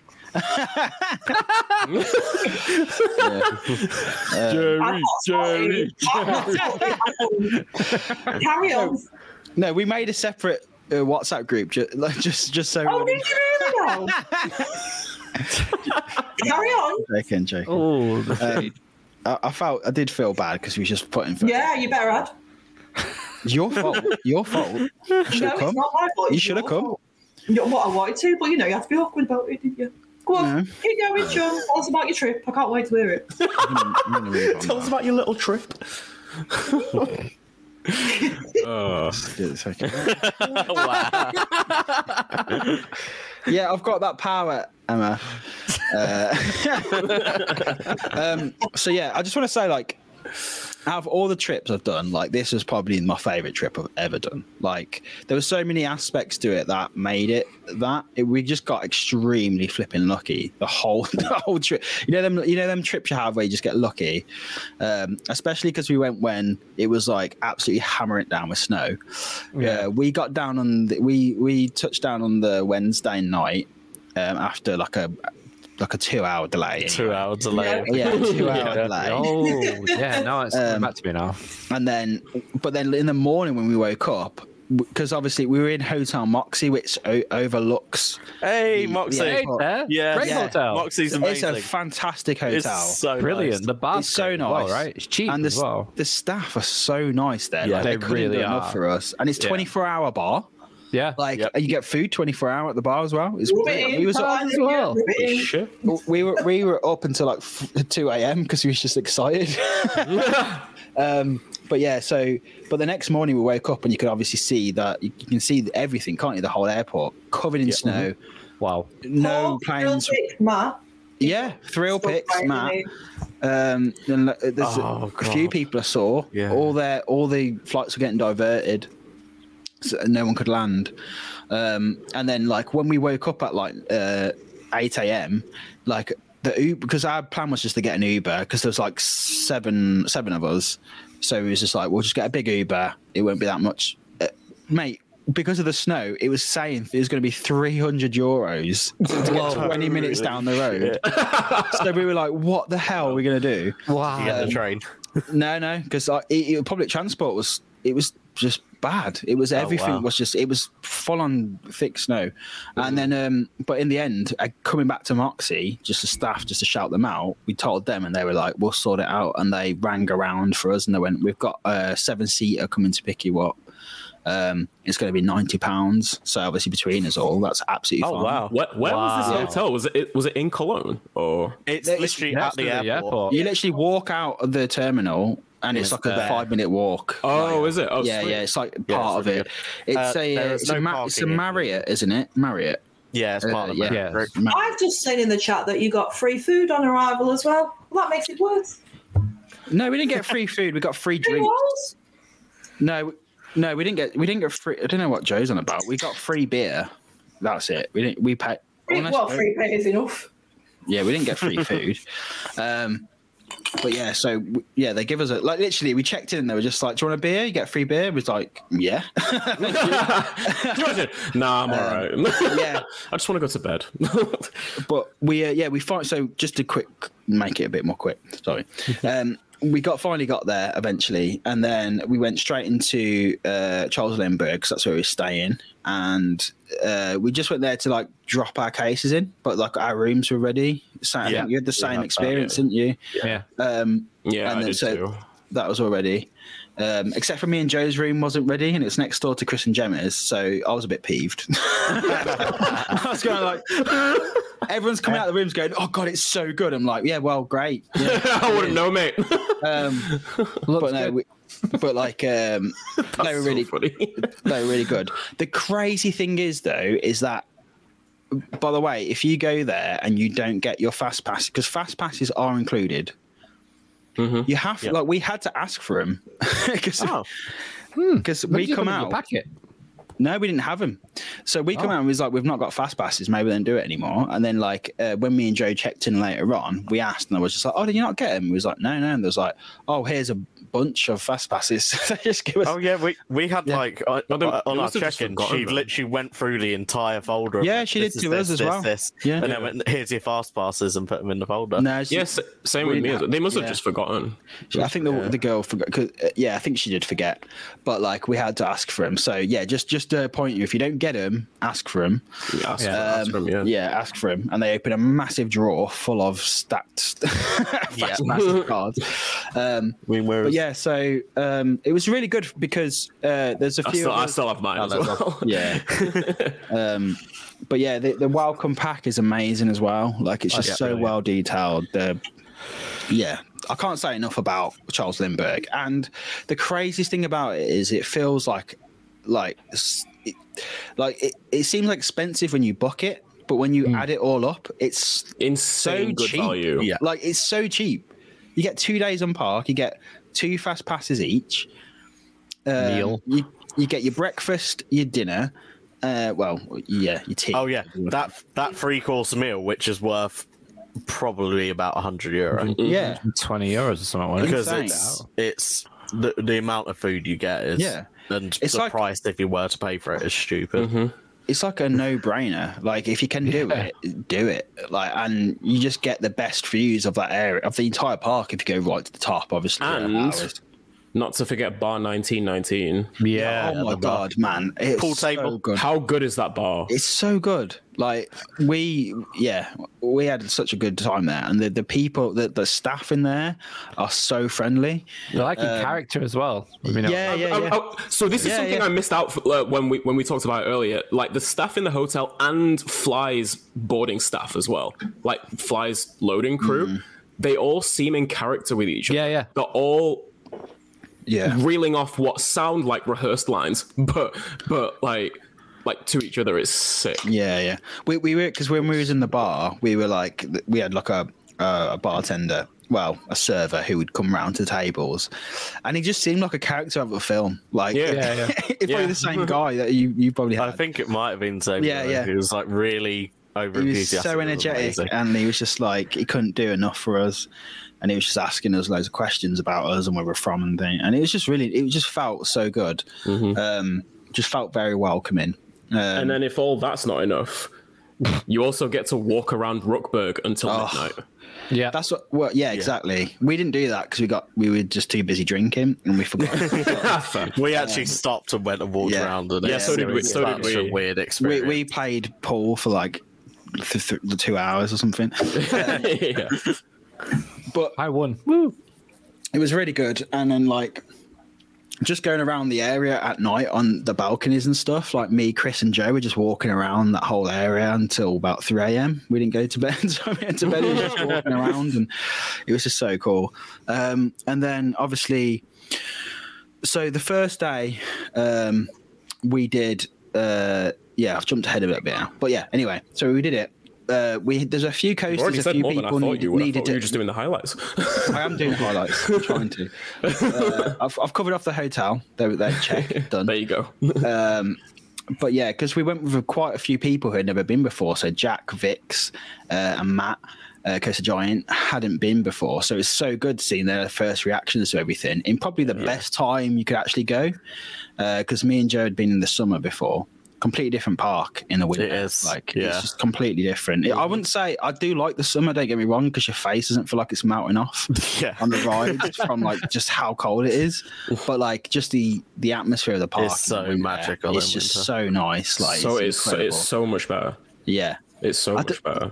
It's weird for me because there's some bits I like and some bits, like I say, like this, like Taryn's waterfall. Like that is missed in the winter. Yeah, I did notice. I was like, the water's not there. I think that's massively missed, but it was worth it for the night rides. When I went for winter, but that's going a few years ago, we had the waterfalls on.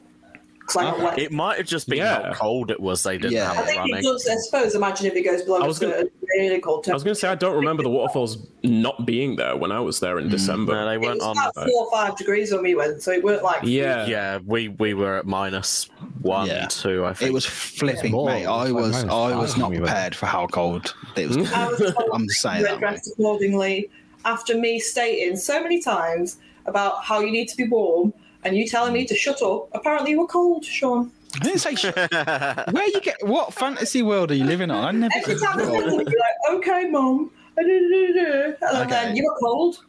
So, you Yeah, know, I was freezing. that's your own problem. I mean, I don't remember that, but yeah, I was cold. I'll get receipts. Yeah, get receipts and show me. But like, it was just So anyway, I need to crack on with this. Keep getting diverted. But yeah, so there's a few coasters we need to do when we first went there. So we didn't do Fly straight away because I wanted it to be my 200th, and I needed to do one half of Windjass and Crazy Bats to make it my 200th. So, and also the first one we had to do there was Tarrant's to make it Jack's 100th credit. Nice. So nice. We got into Tarrant queue and he said like 20 minutes, but then like it went down for like half an hour. But we was like, we literally can't do anything else. We was like, everyone was leaving the queue and was like, we've got to just stick it out. So we did. Yeah, for sure. And even though it was like in the, early on in the day, like I just forgot how much that coaster, like how much I love that coaster. Like I've done so much other coasters in the last like 2 years since doing Tarrant that I just forgot how good it was, even in the daytime. And I was just like, even then I was like, I forgot how good it was. I forgot how punchy it is on the positives. I remember the quick transitions. I remember the airtime, but in terms of positive G's, it was way stronger than I remembered. Yeah, it is. And like the second launch on Tarrant, to me, I think even in the daytime early on, is so much more. It's almost it equals Velocicoaster's second launch at night, like just in the daytime for me. Like when you get that like hyper speed feeling where you just like what? Yeah, like, I felt so close. Yeah, I felt like I don't understand how Tarrant's is so much stronger. And then at night, I'll come on to the night ride on it, but at night, Jesus Christ, like I thought I was like going to go to the moon. Like, my thinking behind it is it's a lighter train because it's 2 less cars. Yeah, true. That's true. And yeah. Well, yeah, that's the main portion of it. Really, it's just like it's a lighter train. Like obviously, the strength of the LSM is like it fluctuates like from coaster to coaster a little bit, but yeah, it's a lighter train. And then the tunnel effect is a little bit more effective on Tarrant, I think. Yeah, that's probably got something to do with it, that perceived speed as well. Yeah, but I don't know. It takes my breath away every time on that second launch. Like it's just insane, man. But yeah, so we did that, and then we did Rake, which I'd never done before because it was just so busy when we went in the summer. And Rake is like surprisingly so good. Like, it's not bad, isn't it? Like it's amazing. Like I love the station. The station's cool. The view you get as you're going backwards and seeing like going up that, and then like I don't know, it's just really, really surprised me. Did you get the Tarrant interaction? No, we didn't. I don't think what? I was so glad I got that camera. But that was another one I needed to tick. I needed to do like 3 coasters to make Fly My 200. So that was another one. And then after that, we bumped into Jackstagram on Twitter. Everyone go follow him. Okay, yeah. Him and his gang, and then he was like going to go do Mystery Castle, and we was like, yeah, I didn't do Mystery Castle last time I went, so that was my first time doing Mystery Castle, and it was incredible. Like I've never done anything like it. It was just so cool. Like what blows me away about Mystery Castle is that the ride hosts don't even wait. No. They're still going into yeah. And you're just like, what the? You're like, literally. Did you get the full cycle or half? Yeah. Cycle? So Chris and Gemma kept telling us that we weren't getting the full cycle. The what's it called? They don't usually do it till after about 2 o'clock. Yeah. So we did it like after 2. It's after 2 after 2. So, but they were convinced we weren't getting it. But then we later found out that we did get it. It's just that Chris and Gemma did Mystery Castle. When it was like they did on a coaster club trip where they got so they did like they got like 5 launches or something, so they thought that's what it was gonna. I was like, no, someone else, mate. I think we found out. Yeah, later. full cycle was a half launch first. Then. Yeah. that's what we got. We got half launch, and then we got right to the top, and then let down. But I love the whole element of just seeing. Like, I've never had the experience of facing each other, and when you look up, it's like a black void. Like, you're just like, what is going to happen? And when you look down as well, you just can't see anything. It's just so disorientating. I think Luke's reaction was amazing, though. Oh, I was just screaming all the way. He doesn't not a fan of drop towers, and it was just because you're right. It was the half cycle, wasn't it? So it was all the way to the top straight away. I was like, and it was just like we kept going. Yeah. And it hits the second gear halfway up as well. It really does. Yeah. So then we. I love how I don't even have to say anything about Phantasyland anymore. You're all confirming everything I've ever said about it. Confirms itself, doesn't it? I love that. So I'm gonna skip a load of stuff we did anyway now, but I'll just talk about Fly because like Fly, I went there thinking like I'm gonna love the area. Oh yeah, you got the bricks Lego. Oh, there you go. I was like, I knew I was gonna love the area, but I didn't think I thought I was gonna like Fly and be a good coaster, but I wasn't prepared for like how much I was gonna love it. Like honestly, like. So it sneaks up on you. It was like what I didn't expect was how like I don't know why, but the pre-show thing. I'm not going to talk about too much, but like it kind of made me emotional, man. Like I don't know, it's something about that thing. The music, it does hit. The music. It's the music. Everything about it. Like I was like, what is going on? And then you have the. Yeah, and then we did it. We did the first ride we had. I think it was about middle row.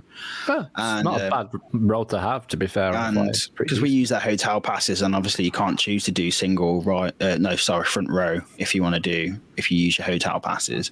Yeah. But we did it, and I was amazed by it. Like it was just like. I've heard people say it, but I wasn't prepared for the airtime I was going to get on it and how intense it was. Yeah, like an airtime in a flying position is just the most bizarre it's weird, thing. Isn't it? And it's ejector airtime as well. It's not just airtime. Yeah, on the front row. Yeah. So just cut a long story short. So I'll just focus on Fly for a second. But like we did that, and then later on. And then the next day we just made sure we was like straight into the queue when it opened. So because we was in Charles Lindbergh, so we all decided we're going to get there. We was pretty much at the front of the queue before it opened. Did you walk into the table? The table? No, we didn't. We saw the table there. The table. But even like I thought, even that queue, I wouldn't want to be standing in that queue for that long. But I thought that whole queue was such a good experience. It's so cool. It's like the views you get. The area. Yeah, the views you get from it is so good. Yeah. Did you see the model? Yeah. In the room. Yeah. The model is so cool. It's so cool. But like, so we all decided, because we went straight in, we all decided to do like we all queued up for front row. So then we didn't get on the same train, but we was like, we want to just do the front row because it might be the only chance we get. Yeah. That's fair. And I come off that front row and I was like, it went straight to my top, went straight into number one. Just doing it in the morning, it went straight to number one. And I was like, I need to do this thing at night, front row, because you do. Like, I was like, well, it didn't go straight to number one. Sorry, it didn't go straight to number one. I was like, this has gone definitely like up there. But I was like, if I got a front row night ride, this would probably go into number one. Because Ruckberg at night is just something else. And then later on, so I'm flipping back and forth in time. But so later on that night, we got in the queue. We used our hotel passes to get into the queue, and it was that busy that day. Flyer was that they shut off the front row like an hour and a half before it closed. So by a miracle, like we ended up at the front. Like so, our group knew that we was going to get to the front. So I think Chris was like, "Who wants to do front row?" And me and Jack were just like, "Us." We went to the front of it, and honestly, like that was just one of the best experiences I've ever had on any coaster. Like being front at night, going through like just how fast and intense it was, and just flying past, like just in and out. It just felt like you was in a city, like in this like steampunk city, like exactly what it's meant to be. And do you know what's so great about it? Like, do you see how more agile it is than B&M flying coasters now? Yeah, like the way it can just weave in and out of theming elements and stuff. Oh, it's so good, man. It's so much better of an experience. It blows my mind that it's a Vekoma. Like it blows my mind because it doesn't like when I'm on a Vekoma, even like the new ones when it's like Energylandia, I'm like I'm kind of like I kind of get that I'm on a Vekoma. This is like it's just the levels above anything else I've done. Sure. I haven't done Lek, so I can't comment on that. I know that's crazy, but it's just like it's everything about it. And sweet. Me and Jack come off it, and I was just like, that's gone straight to number one. I was like 100%. But then we did Taran. All right, here we go. Right then. Because the first night we did Taran front row, we all queued up for front row, and then like I was like, that was amazing. But then we managed, because we knew it was going to be a busy day that second day because the snow put off people the first day. So early on we was like, let's just buy 2 fast passes. It's €20, so it's 2 fast passes. So you can only buy 2 at a time. And we was like, we just want to guarantee that we get because we had so much night rides we wanted to do. We wanted to do like Talican at night. We wanted to do Fly again at night. Like we just had loads to do. So we was like, we also want to have a beer in between all that. So let's just get fast passes, make sure we secure 2 goes and Taran. So we just did it. And because you buy fast passes, it guarantees you basically, not everyone in the group because it's a big group, but if you get a fast pass, you'll probably get good chance you get a back row ride. So we did 2 goes and Taran back to back. Nice. One near the back, and then the second go was like right at the back. And it was just like again. Was your reaction the same as mine? All I could do was laugh. Oh mate, it was just there's no words to explain it, man. And like. It was just incredible. And like we just come off doing Fly, me saying that was the best experience I've ever had on a coaster. And then we did Taran at the back at night. And then I was just like, that's just surpassed Fly. So then it's gone. So for me now it's Fly first and Taran first, number 1. And then Fly second. Wow. Just because it was just, I don't know. Again, it's so subjective. I think rankings are, and it depends on the time that you're with, you're at, and but it was just like there was just nothing else that compares to it. Like, and again, I was saying it about Ruckberg as well. I was like, you can go to a Disney park, you can go to a Universal park, and they'll be like so well themed. But what theme park would go to that level for non-IP? There were just, I don't think there'll ever be like a park that will go to that much level of detail for like their own, just like a random story that they've created themselves. It just doesn't. And doesn't exist. And I love the fact that Ruckberg, what I love as well, and it cements it now, we've talked about it before, is that like Phantasialand, they don't just put a screen in your face and go, once upon a time in a land far, far away, this, there's an air of mystery about everything. Yeah. And I love that. I love that fact to it as well. And it's just, I didn't really get the whole story of Ruckberg to begin with, but I didn't really need to. Like, I was just like, it's aeronauts, it's steampunk. You can look into it later if you want to, but it's just the feeling you get. We've talked about that before with the presence of story within Ruckberg and Klugheim, haven't we? But Christopher Kenny on Twitter was one to point out that it is quite intentional by the park to not have it be so overbearing over one's own experience of each land and give you the autonomy and the freedom to really, place yourself in your own scenarios as you're there. Like, it's very open for different interpretation by different people, which I think is a really cool. Which, to be honest, put in that perspective, I think is a really cool. Well, that's. But we had the conversation, didn't we? Like, it's when James was saying, was it James? It was some. I can't. It might have been James. It was someone else, like saying how you shouldn't have to do so much homework on a storyline to get it. But I was like, but it's the way I equate Phantasialand is like reading a book.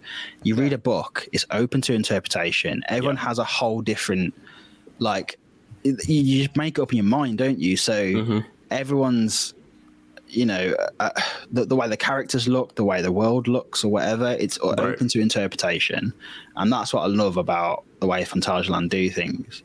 Which is crazy when you think about it, because of how distinct each area is. Yeah, Matt does make a point there, saying staying in the hotel really does enhance the feeling that you're part of the story.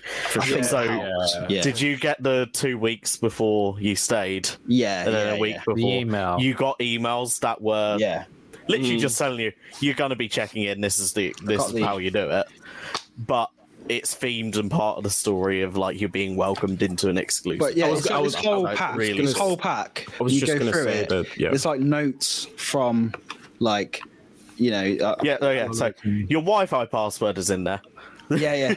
But it's like here's how to gain access to this thing. And it tells you in the story of one of the pilots whose cabin you're staying in, and it's like all story. Like even the hotel is like all story led, and it makes a massive difference. But yeah, overall, it was an amazing trip, and just seeing. I mean, people probably saw on Twitter if you follow us, like. Seeing Taron just like nailing it through an actual blizzard was like the craziest experience of my life, and then just like having a beer like in Klugheim in the snow, and it was just and then seeing Taron just going around while I'm a beer and it's just snowing was insane. And then like we went and then. Because we did that, and then we was just like, okay, we're really cold now. Let's go to Mystery Castle, and we went across Mystery Castle. And you know, as you're going up through the queue, and it's all snowing, it's blizzard. I was like, I feel like we're going to meet the final boss of this like Alton's castle. I was like, it just felt like so immersive, like it just in the snow. Because I always, a lot of people relate like Klugheim to like. Game of Thrones or something. I relate it to Skyrim, if anyone ever like Skyrim. Yeah. So when it was like snowing, I was like, it feels more like Skyrim now, and I'm like, I'm going to see a dragon. Yeah. Yeah. But the one thing I will say is that they do have a problem with sewage. I don't know what's going on. It's like, that did you smell that as well? Toilets. Yeah. It's been like that. Oh yeah. I went. There was a weird smell. They still smell like poop because they smell like poop for you. So it was like that when I went in the summer. And then I think still the same. See, when I went in the summer, it wasn't an issue. I didn't have that issue. I didn't know whether it's because of like. Things freezing out, like water freezing over and stuff. It's been like that all year, basically. Yeah, I don't know. It might be a snow pod. I literally said on the vlog as we went through. I was like, "This is definitely not Aroma Prime." Like, as we're walking through. So the worst part is the first time I smelt it was when I was on River Quest. Oh no! So you came round and you'll buy the toilets. Yeah. And it is a smell from them toilets, and I genuinely thought it was the water. Yeah. So okay, I just want to. We got to do a main topic because we're going to be here forever. We got 2 hours and we can just do the main topic next week. No, we'll have a bit of a conversation about it. Everyone's at Weenies now, so you know we still got 31 viewers. Weenie. Thank you so much, everyone, for staying with us. Yeah, if you're here, you're true fans. But yeah, I just want to say, like, we went to Hotel Lingbao the second night. Oh shit! Yeah, you did. Didn't you? And like, I was not even that excited because I was like, within Charles Lindbergh, I was like, Charles Lindbergh was just cheap at the time, and it was like, let's go and do it. Honestly, that place is stunning. Like, it's so nice. They've got a heated pool that goes inside and outside. The whole like in the like where you can go to the bar and stuff, it just plays like this chilled out like music. Like all the chairs are like basically recline, like they're all just like massive sofas that you can lean back on.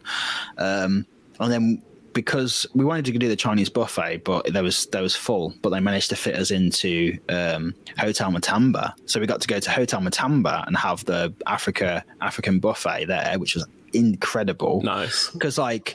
It's like African food is some of my favorite. Being a vegetarian, a lot of it is just like rice, chickpeas, and like spicy. Like it's my favorite food. So I was in heaven. And after being like just eating crap and stuff like for like 2 days, it was good to have some veggies. But overall, like the food at Phantasialand is next level. Unbelievable. Like, it's just unbelievable. We had the jambalaya finally. Yes, which is so good. Like, it's so nice. Like, it's just so much food there, and like even the Chinese food in the Chinese area, it's like authentic Chinese food. Like, it's just I just wish. A quick one about Ling Bao. Like, Ling Bao is supposed to be their take on just like a more luxury style hotel, right? Yeah, I didn't realize that. Like, that's. I mean, I've never stayed at Ling Bao. I've only stayed at Charles Lindbergh, but that's what I've heard from people who have stayed there. So like it makes really nice sense for that area as well. It was really, really nice. Like, it was way better than I thought it was going to be. And also, and I did steal this from the hotel room, so sorry, Fantasia. This is on my desk. No one else got this in their room because I think everyone else is still some. But it's a whole book on Klugheim and the making of. Wow, that's cool. So it's like literally. Let me just find some pictures. Like, it's literally. I don't think you're just outing yourself on the internet. I was like, I'll steal this. If they want to charge me, I'll pay for it. Because, like, honestly, I was looking through this. Wow. And it was just like I need to translate it all, but like some of the pictures in it are like absolutely amazing. Like, literally showing you like, how like everything was made, like down to the lanterns and stuff. Hey, like, the €800 lanterns. Yeah, there you go. Yeah, they're €800 per lantern. Per lantern, yeah. Honestly, about like the scoring of it and everything. And like, hold on, this is my favorite picture. Let me just show. Well, this is a good picture as well. Just a double page spread of that, and then. This sums up Tyron, right? Yeah, just looking down the Wow. And then on the back page is just like the concept art. Well, like the actual fun. I love that concept art so much. Yeah, but like it's just like an amazing. Like, just looking through those pictures, I was like, I'm taking this. I don't care. Sorry. But yeah, so that was that. There's so much to talk about, but that was it. It was a great trip. But we're going to now move on to Weenies. So this conversation, I thought it'd be good. It's only going to be a quick thing, but this kind of was birthed out of something that Mikhail suggested, was the fact that a big criticism of Ruckberg is an early one, yeah, like something that people just like made note of, which is something like before even Mikhail noted it, I didn't think it in my head, but I don't really see it as a negative. But there's not really a focal point in Ruckberg, and I don't know. I'll just say so yeah, like we said earlier, Weenie is like a focal point of an area. You could call Big Bob Wickerman's statue. You could call that Weenie, because it's just the focal point of the ride. Yeah. But like Big Bob's movie. Yeah, but there's not really when you go into Ruckberg. But I think it's kind of like a positive in Ruckberg. Yeah, you feel like you're in a city, right? Yeah. That's exactly the point I was going to go on. With Ruckberg, I don't think having a focal point would work for that area. No, it wouldn't. With the fact that obviously they have that back gate closed, so you only have one entrance and exit to the area. But if you had a focal point where everyone went to, it would first off ruin flow for people through that area. Mm-hmm. But I think the main kind of aspect of Ruckberg is as you walk in, your focal point is the entire ride, and it's meant to be drawing you in and bringing you through the area naturally. People congregating, staring at one big thing, I feel like it would ruin that area if they had one main focal point for it. Yeah. So Matt said, because I thought about this as well, is like the train is kind of like what draws the eye a little bit.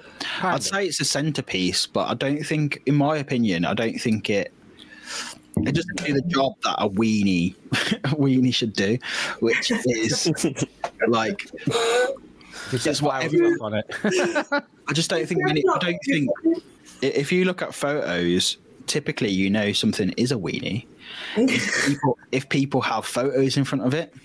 And everyone's photos I see of Ruckberg in the train, like it's just a mess of track. Like that literally what it is. Like there's not really one point in that place. I mean, there's But everyone's taking photos of everything, aren't they, in my area? And I was like filming in there on the last day. Because, by the way, if you go to like Hotel Lingbao or Hotel Matamba, if you're staying there, they will give you park entrance for €25.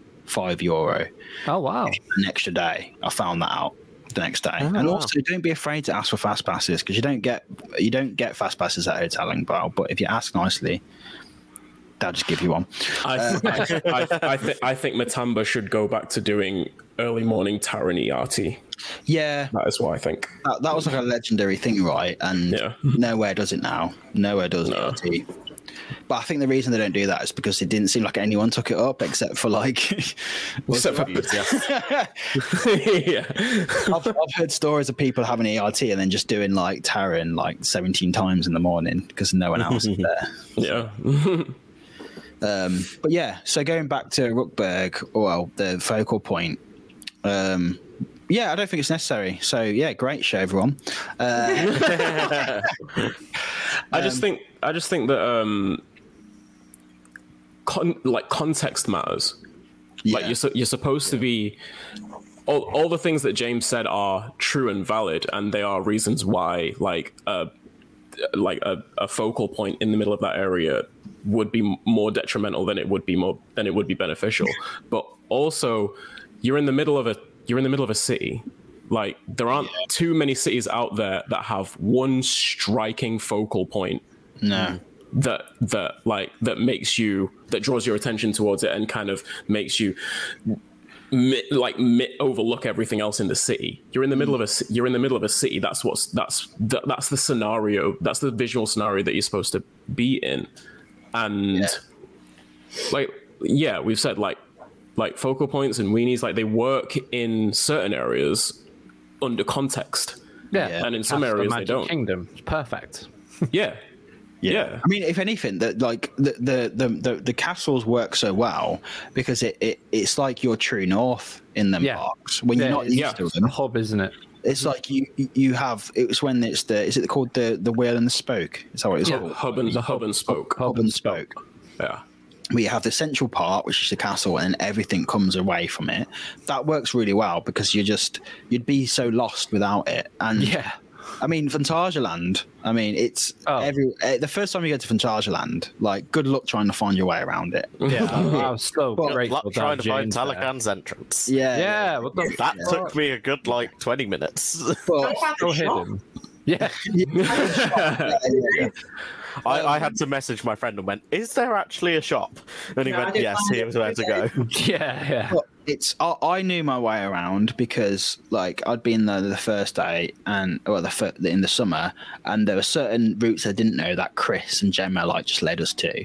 But then because by the second day I was there when we went in Wintram, I kind of knew my way around really well. But I've said this before, but I love that in parks sometimes where you don't actually know where you're going. Yeah. I like quirky. I think that's really good. And I remember the first time I ever went to Chessington, I was like that because Chessington's a bit like that. There's no focal point in Chessington. True. And you don't know where the hell you're walking, but all the paths are really small. And I like it when a park is like that. It's not good when it's busy, don't get me wrong. But if you're not in a busy park, it's like with Phantasialand especially, all these little routes are so little and stuff, and you're like, okay, we can get through a shortcut. There's a million different ways you can get to Berlin from anywhere. It just feels more so like you're getting lost in another world. Yeah, it's that feeling of just being lost in everything around you. Like it helps with that. But I think a part like Magic Kingdom though, where they get a lot of footfall, we're talking the most. You need something like a castle in the middle to be like, okay, we know we're there, so we can always just head towards that thing. But sometimes I think I mean, you've always got Mystery Castle, which you can see pretty much everywhere, but that's not that's not in the middle of the park, is it? The park. So it doesn't really help. So I think it can be a pet benefit, but it can also be a detriment to other areas personally. But I agree. if you look at what Merlin do now, they've got this massive love of having this centerpiece of their rides. The Jaguar. Yeah. You got the Jaguar. You got the Wicker Marmalizer. You got Big Marmalizer. You've got at their other parks as well. They do it quite a lot. Port, in a way, that kind of. I'd say. I wouldn't say that. I wouldn't say that much. Yeah, not so much. But yeah, Colossus's. Colossus. Yeah, that's central point. Actually. But I don't know. I'd say sometimes they just serve more as like a photo opportunity than anything else. Like when it's done in that context, is it more of a Instagram of the ride? Yeah, Instagram section. You could argue, I suppose, when you look at it and you go, okay, in terms of weenies, does it matter? Does a park need one? No, because you look at somewhere like Energylandia, and you don't go to Energylandia and go, oh, I'm going to go because I've seen such a thing. Like the rides and the coasters speak for themselves at Energylandia. Mm-hmm. There's fuck all theming, let's be honest, really, on the grand So you could argue that like places like Disney and places like this that have got these massive, huge things, the castle is a draw because everybody wants a photo by the castle. Yeah. Mm-hmm. Yeah. Ben and Holly had been there, done that, got engaged in front of Tower of Terror, and it's you know, these things are important. Congratulations to them. Congratulations, by the way. Like, it's important to a degree, but it doesn't make a park. No. Mm-hmm. Do you know what I mean? I think the towers are one, aren't they, as well? I'd say, I was going to say this. I'd say the towers themselves, when you walk in, that is their weenie, but it's different because you can't see it from other parts of the park. Yeah. No, you don't see it from outside and be like, what? No. But this is another thing I wanted to mention was with towers is that, like, I think it's, I don't know, like, I get the practical reason of having a hotel entrance to towers, but I also feel sorry for people who have never been to towers before, stay at the hotel, and their first experience is walking into Forbidden Valley because it's not the same. Like, I always remember the first time I ever went to towers, and I went down Tower Street, and you come through the turnstiles, and you see them towers. It's like epic. Like just looking straight down Tower Street, and it's not fake. You know, they designed Tower Street to go there for that view. Like, it doesn't matter how many times you walk into Tower Street and you go like, I could probably say I've been told to towers hundreds of times in my life. But every time I walk in, I'm still like, oh, like it's you know, it's nice to see every time. It doesn't get old. Beautiful for sure. Beautiful area, and it's done on purpose. You know. That's the thing, and I just feel like with like I say, with the hotel entrance, like that's not as impressive. Yeah, don't get me wrong, Nemesis is great, but like as a theme park experience, you know, you want to have that wow moment where you come down a street, you can see like it's just like green grass and then the towers just in the background, and even on a misty day it looks epic because you just see these like towers in the background behind the mist. It really does. So cool.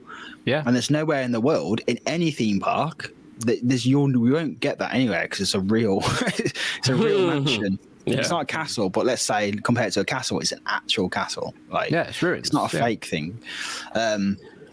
So I think in that respect, I think Weenies, in terms of a park weenie, not an area weenie, or attraction weenie, I think it serves as a great like entrance. I think that's what it serves its purpose for.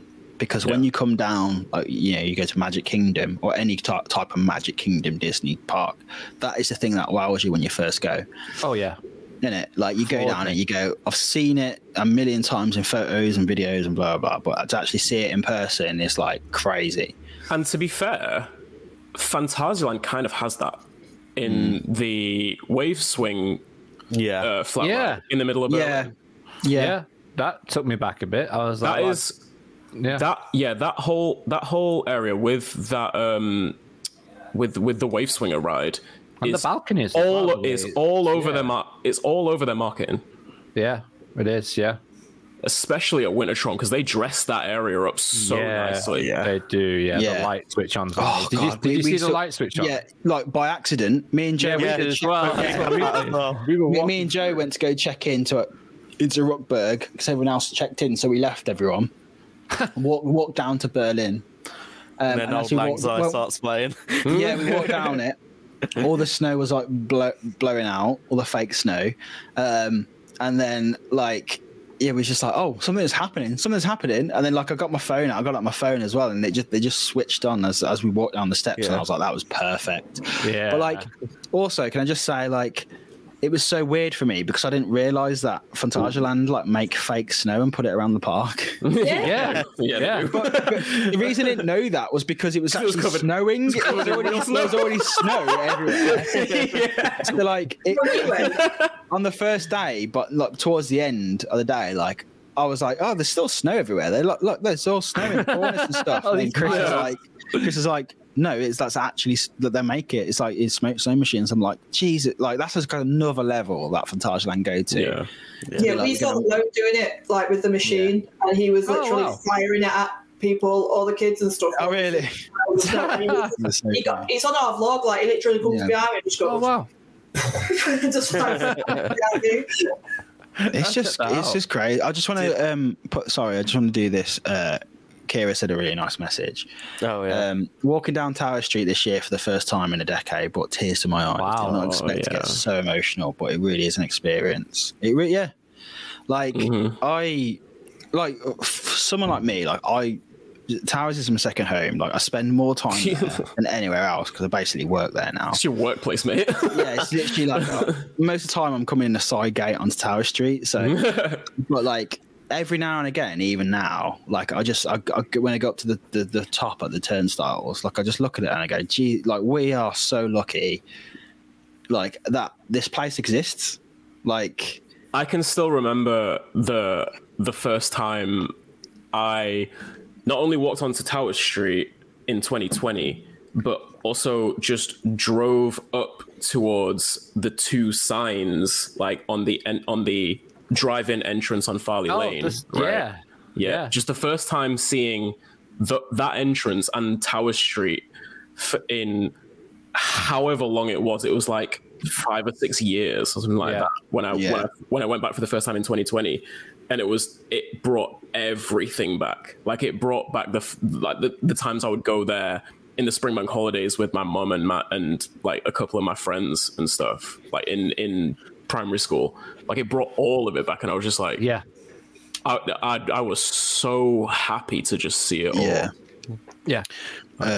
Laura said, I'm so glad I'm not the only one that gets emotional about visiting theme parks. We all do, I think. Like it's honestly, this podcast would not exist. You should have seen me on City Walk. Like we get nerdy and geeky and stuff, but like it doesn't take away the fact that the reason that I know for a fact that we all love theme parks here is that like there's an emotional connection to it, and it's like it makes me happy. Like for example, with Phantasialand, we went there and I had all intentions to vlog. I didn't vlog because I'm going to go into detail, but I've had a pretty shit like couple of months, like just mentally and stuff.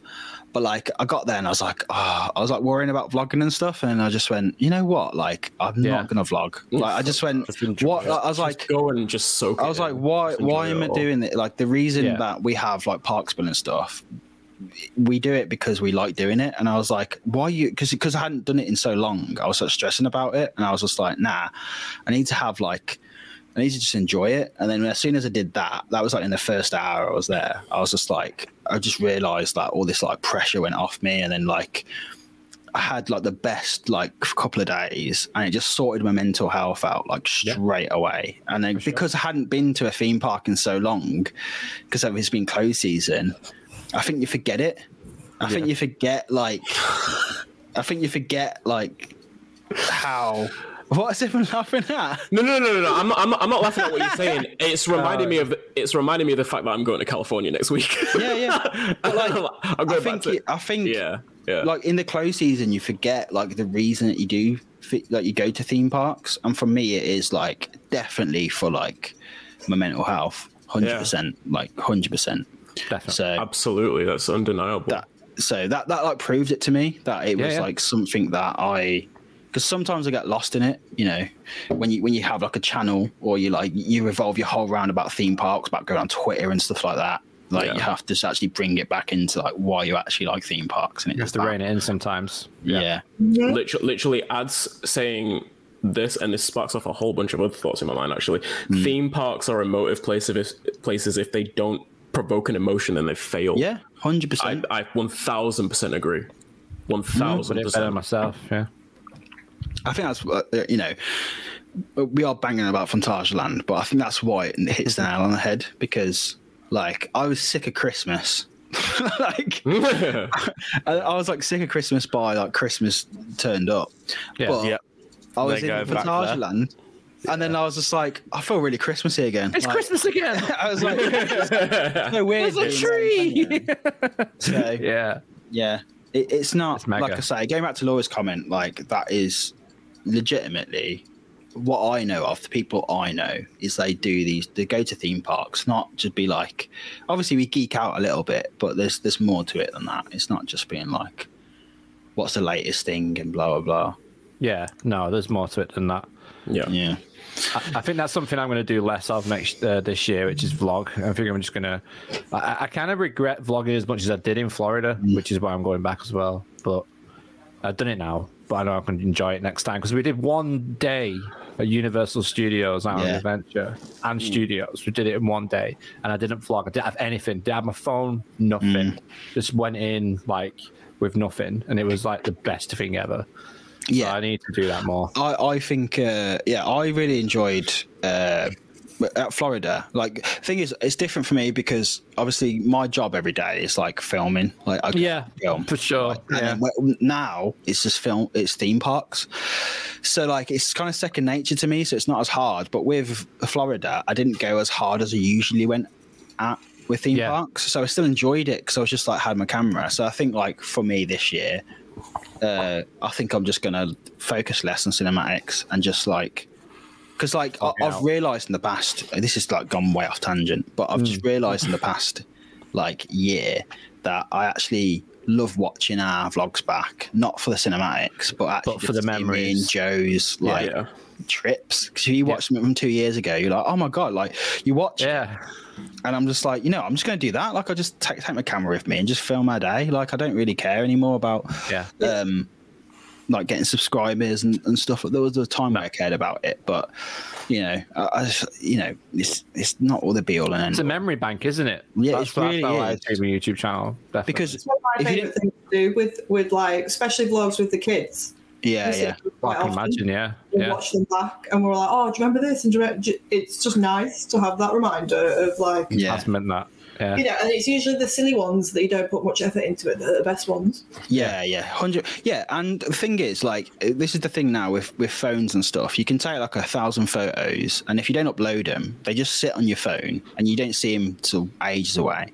But I think the good thing about YouTube is it's got places to put them all. It's almost just like, a Google Drive, but other people can watch, but they can go back and see it. So I think that for me, I'm going to probably do that more this year with me and Joe, which is just like, not, especially the UK parks. I can't film the UK parks any much more than I have, to be honest. So, but yeah, there's something I really want to bring up with like between Phantasialand and Universal Studios. Now that like a good amount of us have seen both at their best and seen Rookburg and all of that. Just the connection thematically and in terms of area design, and especially the entrance into those areas between Rookburg, to an extent Klugheim as well, and then Diagon Alley, and now Super Nintendo World.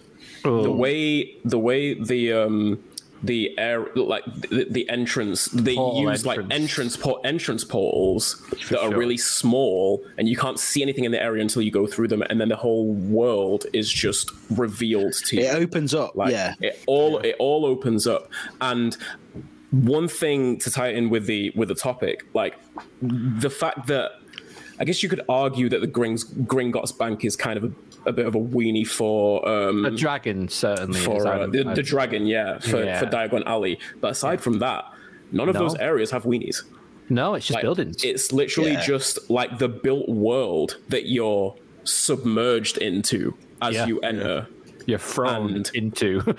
This is Harry Potter. And if there was like, you know, a central focal point, it would take your attention away from just visually speaking and thematically speaking. No, yeah, you're right. It would take your attention away from everything else that they also put so much effort into the detail and placement in and presentation in.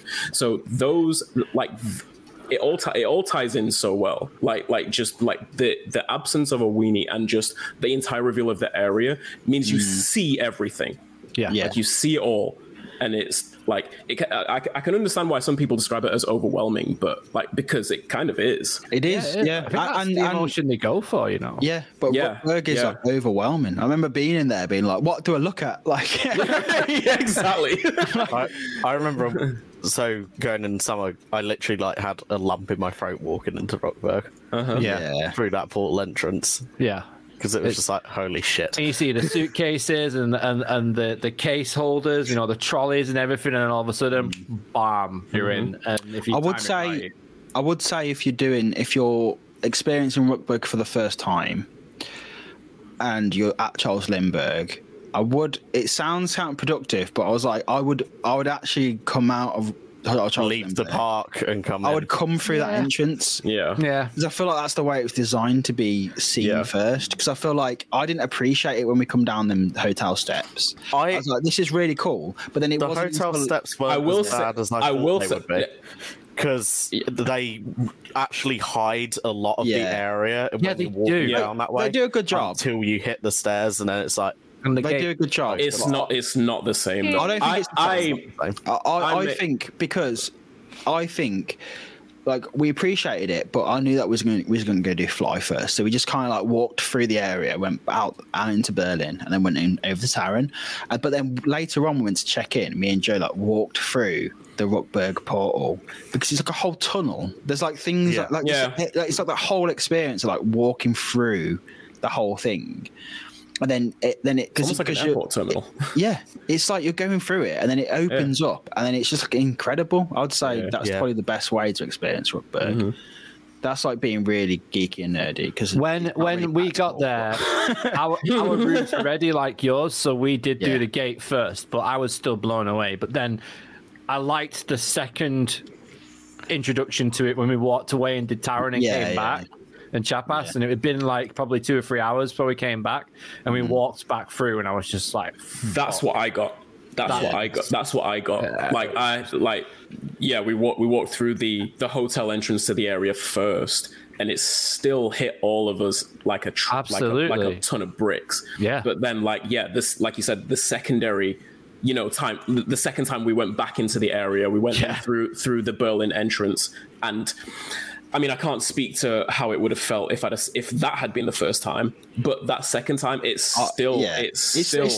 All I was thinking was like, it still hits, but in my head I was like, imagine if you were there like opening day, when it just opens up, the soft open, and then you were like there, and you just walked like there's no pictures of it, there's nothing, you've never seen anything of it, especially with how long it took to get completed as well. Yeah, but can you imagine just walking through that tunnel for the first time and then coming out and then being like, "What is this?" Like, can you imagine? Knowing everything you know about Klugheim as well. Yeah. Like just walking in there the first time and you're just thinking, "How have they done it again?" Yeah, that's what makes me think about Phantasialand. Is like everyone. I thought when I did Klugheim, I was like, "How is this new area even like?" They've got a lot to top here. Yeah, and I did it like. I mean, I don't know. In some ways, Klugheim is still my favorite because it's just got a lot of stuff that. That's what I was gonna ask. Yeah. So do you do prefer Klugheim? I don't know. I think they're equal. I think they're equal to me. They're very different. I've gone back and forth about it so much. The way I see it is Klugheim Rookburg is like Klugheim in the future. Yeah. like not the same place, but like in this exist in the same universe. And I'm like, it just, I don't know, they're very different. And I think at night, Klugheim, at night, Ruckburger wins because they've really thought the lighting. I think something about after seeing Ruckburg, I thought Klugheim could do with a few bits of more lighting, like on some of the other wall and stuff. I think they could do that because I do like how dark it is. Don't get me wrong, but like I don't know. I just feel like if they just had a few more lights on, it would make the area a bit. It don't even need to be like in your face lights. It needs to be like a few like subtle lighting. Just more subtle lighting. Like little lights in some of the windows and stuff. Yeah, just to make it, because like it is pretty much like that. You've got that one feature wall. That's all lit up blue, but then the other side of it at night, it's just completely black, which on ride is cool as well. Like, but I want to see just like a little bit, something not too over the top. I don't want to see like supports all lit up and stuff like that. If they could, if they could figure out a way to add a little more subtle lighting to that area in specific places where it doesn't affect how black that part of the ride is, which is like, cool because that's probably my favorite part of riding it at night is getting off of that launch tunnel and then you're just engulfed in fog and you can't see shit. Like that's one of my favorite parts of riding it at night. But the fact you get up there so quick, you blinking. Exactly. It's a stark contrast from the red lighting in the tunnel. But my preference, like, it is just down to my personal, like, I really resonate with dramatic natural landscapes. I'll put it that way. So like, I understand when people say that Ruckburg is better for them, but for me personally, dude, like, just like the intimidation factor of all the rock work in there, and how much more rustic and naturalized like all the buildings, the plants in Klugheim are, the planting that they have in the area, the waterfalls, I vibe. I just especially in snow, especially when it's snowing as well. The fact that you got like I vibe with that just a little bit more. I think what I love is just that area where all the food is and like the tavern is, and I love that area there. Like it just feels so good, and I think it just comes down to what you love. You know, like don't get me wrong, I love steampunk, but it's never really. I've never been like well into that sort of like Jules Verne stuff and that. Like but I love it. I love the aesthetic of it, and that is absolutely the best iteration of 100%. Like without really question, even including Tokyo Disney Sea, in my opinion. But I mean, I've not been, but I can imagine so. Yeah, but like. I just think it just comes down to what is your vibe really, and I think for me, Klugheim, when we were sitting there in the snow, and it was snowing, and we was having a pint, and it was just like you see like the mill house and everything, and all that sort of stuff. It's brilliant. I love it. But anyway, guys, we have to clock off. We're at 2.5 hours. We do. This is an extra long episode. The drunk riders would sticking with us, guys. Still 29 people watching. It was bound to be. This was Fantasyland special number third special 524. Back to regular scheduling next week. Sunday service on a Wednesday. Amen. Guys, if you have anything you want us to talk about for main topics, please let us know. Just if you're on Twitter, just go and tweet at us and just see what you want us to talk about, because we can talk for hours about anything. We're not always going to have loads of news like we did have this week. We had a lot of catching up to do and things like that. So this has been an extra long episode, but let us know what you want us to talk about and we'll do our best to do it. So that was like when we've not been away, when we've been away for like a week, because we just basically like it goes like 60, 60, 62 and a half. 62 and a half. But thanks everyone. Is real for sticking with us. We love you all, guys. Thank you so much for tuning in with us. And we so much. Mad. Anyone want to say anything? Yeah, quickly. Just wanted to say about Carl is doing his 12 months of... Yeah, he is, isn't he? stuff. What do you call it? Every month he's doing a task. He's just done dry January and no takeaways. He's just finished that today, hence his little beer. February he's running 250 kilometres. Why would you do that? But you can sponsor him. He's doing something new for the whole 12 months, hoping to reach his target, donating all the money to Mind, which is an important charity. So you can catch us on socials and see where to donate if you wish. And I would just say, like, he's been talking about, like, well, for one of them is doing infusion all day. Oh no! And can I just say, like, don't do it, Carl? Don't do it. Don't do it. Like, you won't survive. I literally all think he'll have like issues from doing that. Like, I genuinely think he could. Can we all persuade him not to do that? Get poorly from doing that. Do you know what? If he is doing that, though, I'm not going to join in because that's just stupid. But I do wish to bring a deck chair. I will quite happly sit myself. With a pie. Pie, cheese sandwich. What kind of cheese for that? Emma's thinking. All Emma's thinking is content. She's like, "Oh, there he goes again for the 50th time." I'll put pie. I'll have a great time. Especially when it's nice and warm. I can sit there all day. Don't worry, but I am not doing it with you. Okay. Also, just get a few beers down and it'll be numb to the pain. Okay, 3 days. No, Carl, no. Ill bad. Yeah, you've got a bad as it is. Nah, dude, that's not. You can't do that. Just ride Nick Streak for a day or something. Yeah, Nick Streak is probably better. Just get punched in the head by Mike Tyson. It'll do as much damage. just ride Icon. Like, if you're gonna do it for 3 days, just ride Icon. That's hard enough as well. Don't do it, Carl. Anyway. Thanks, guys. We'll see you next week. Have a great week. Bye-bye. Bye-bye.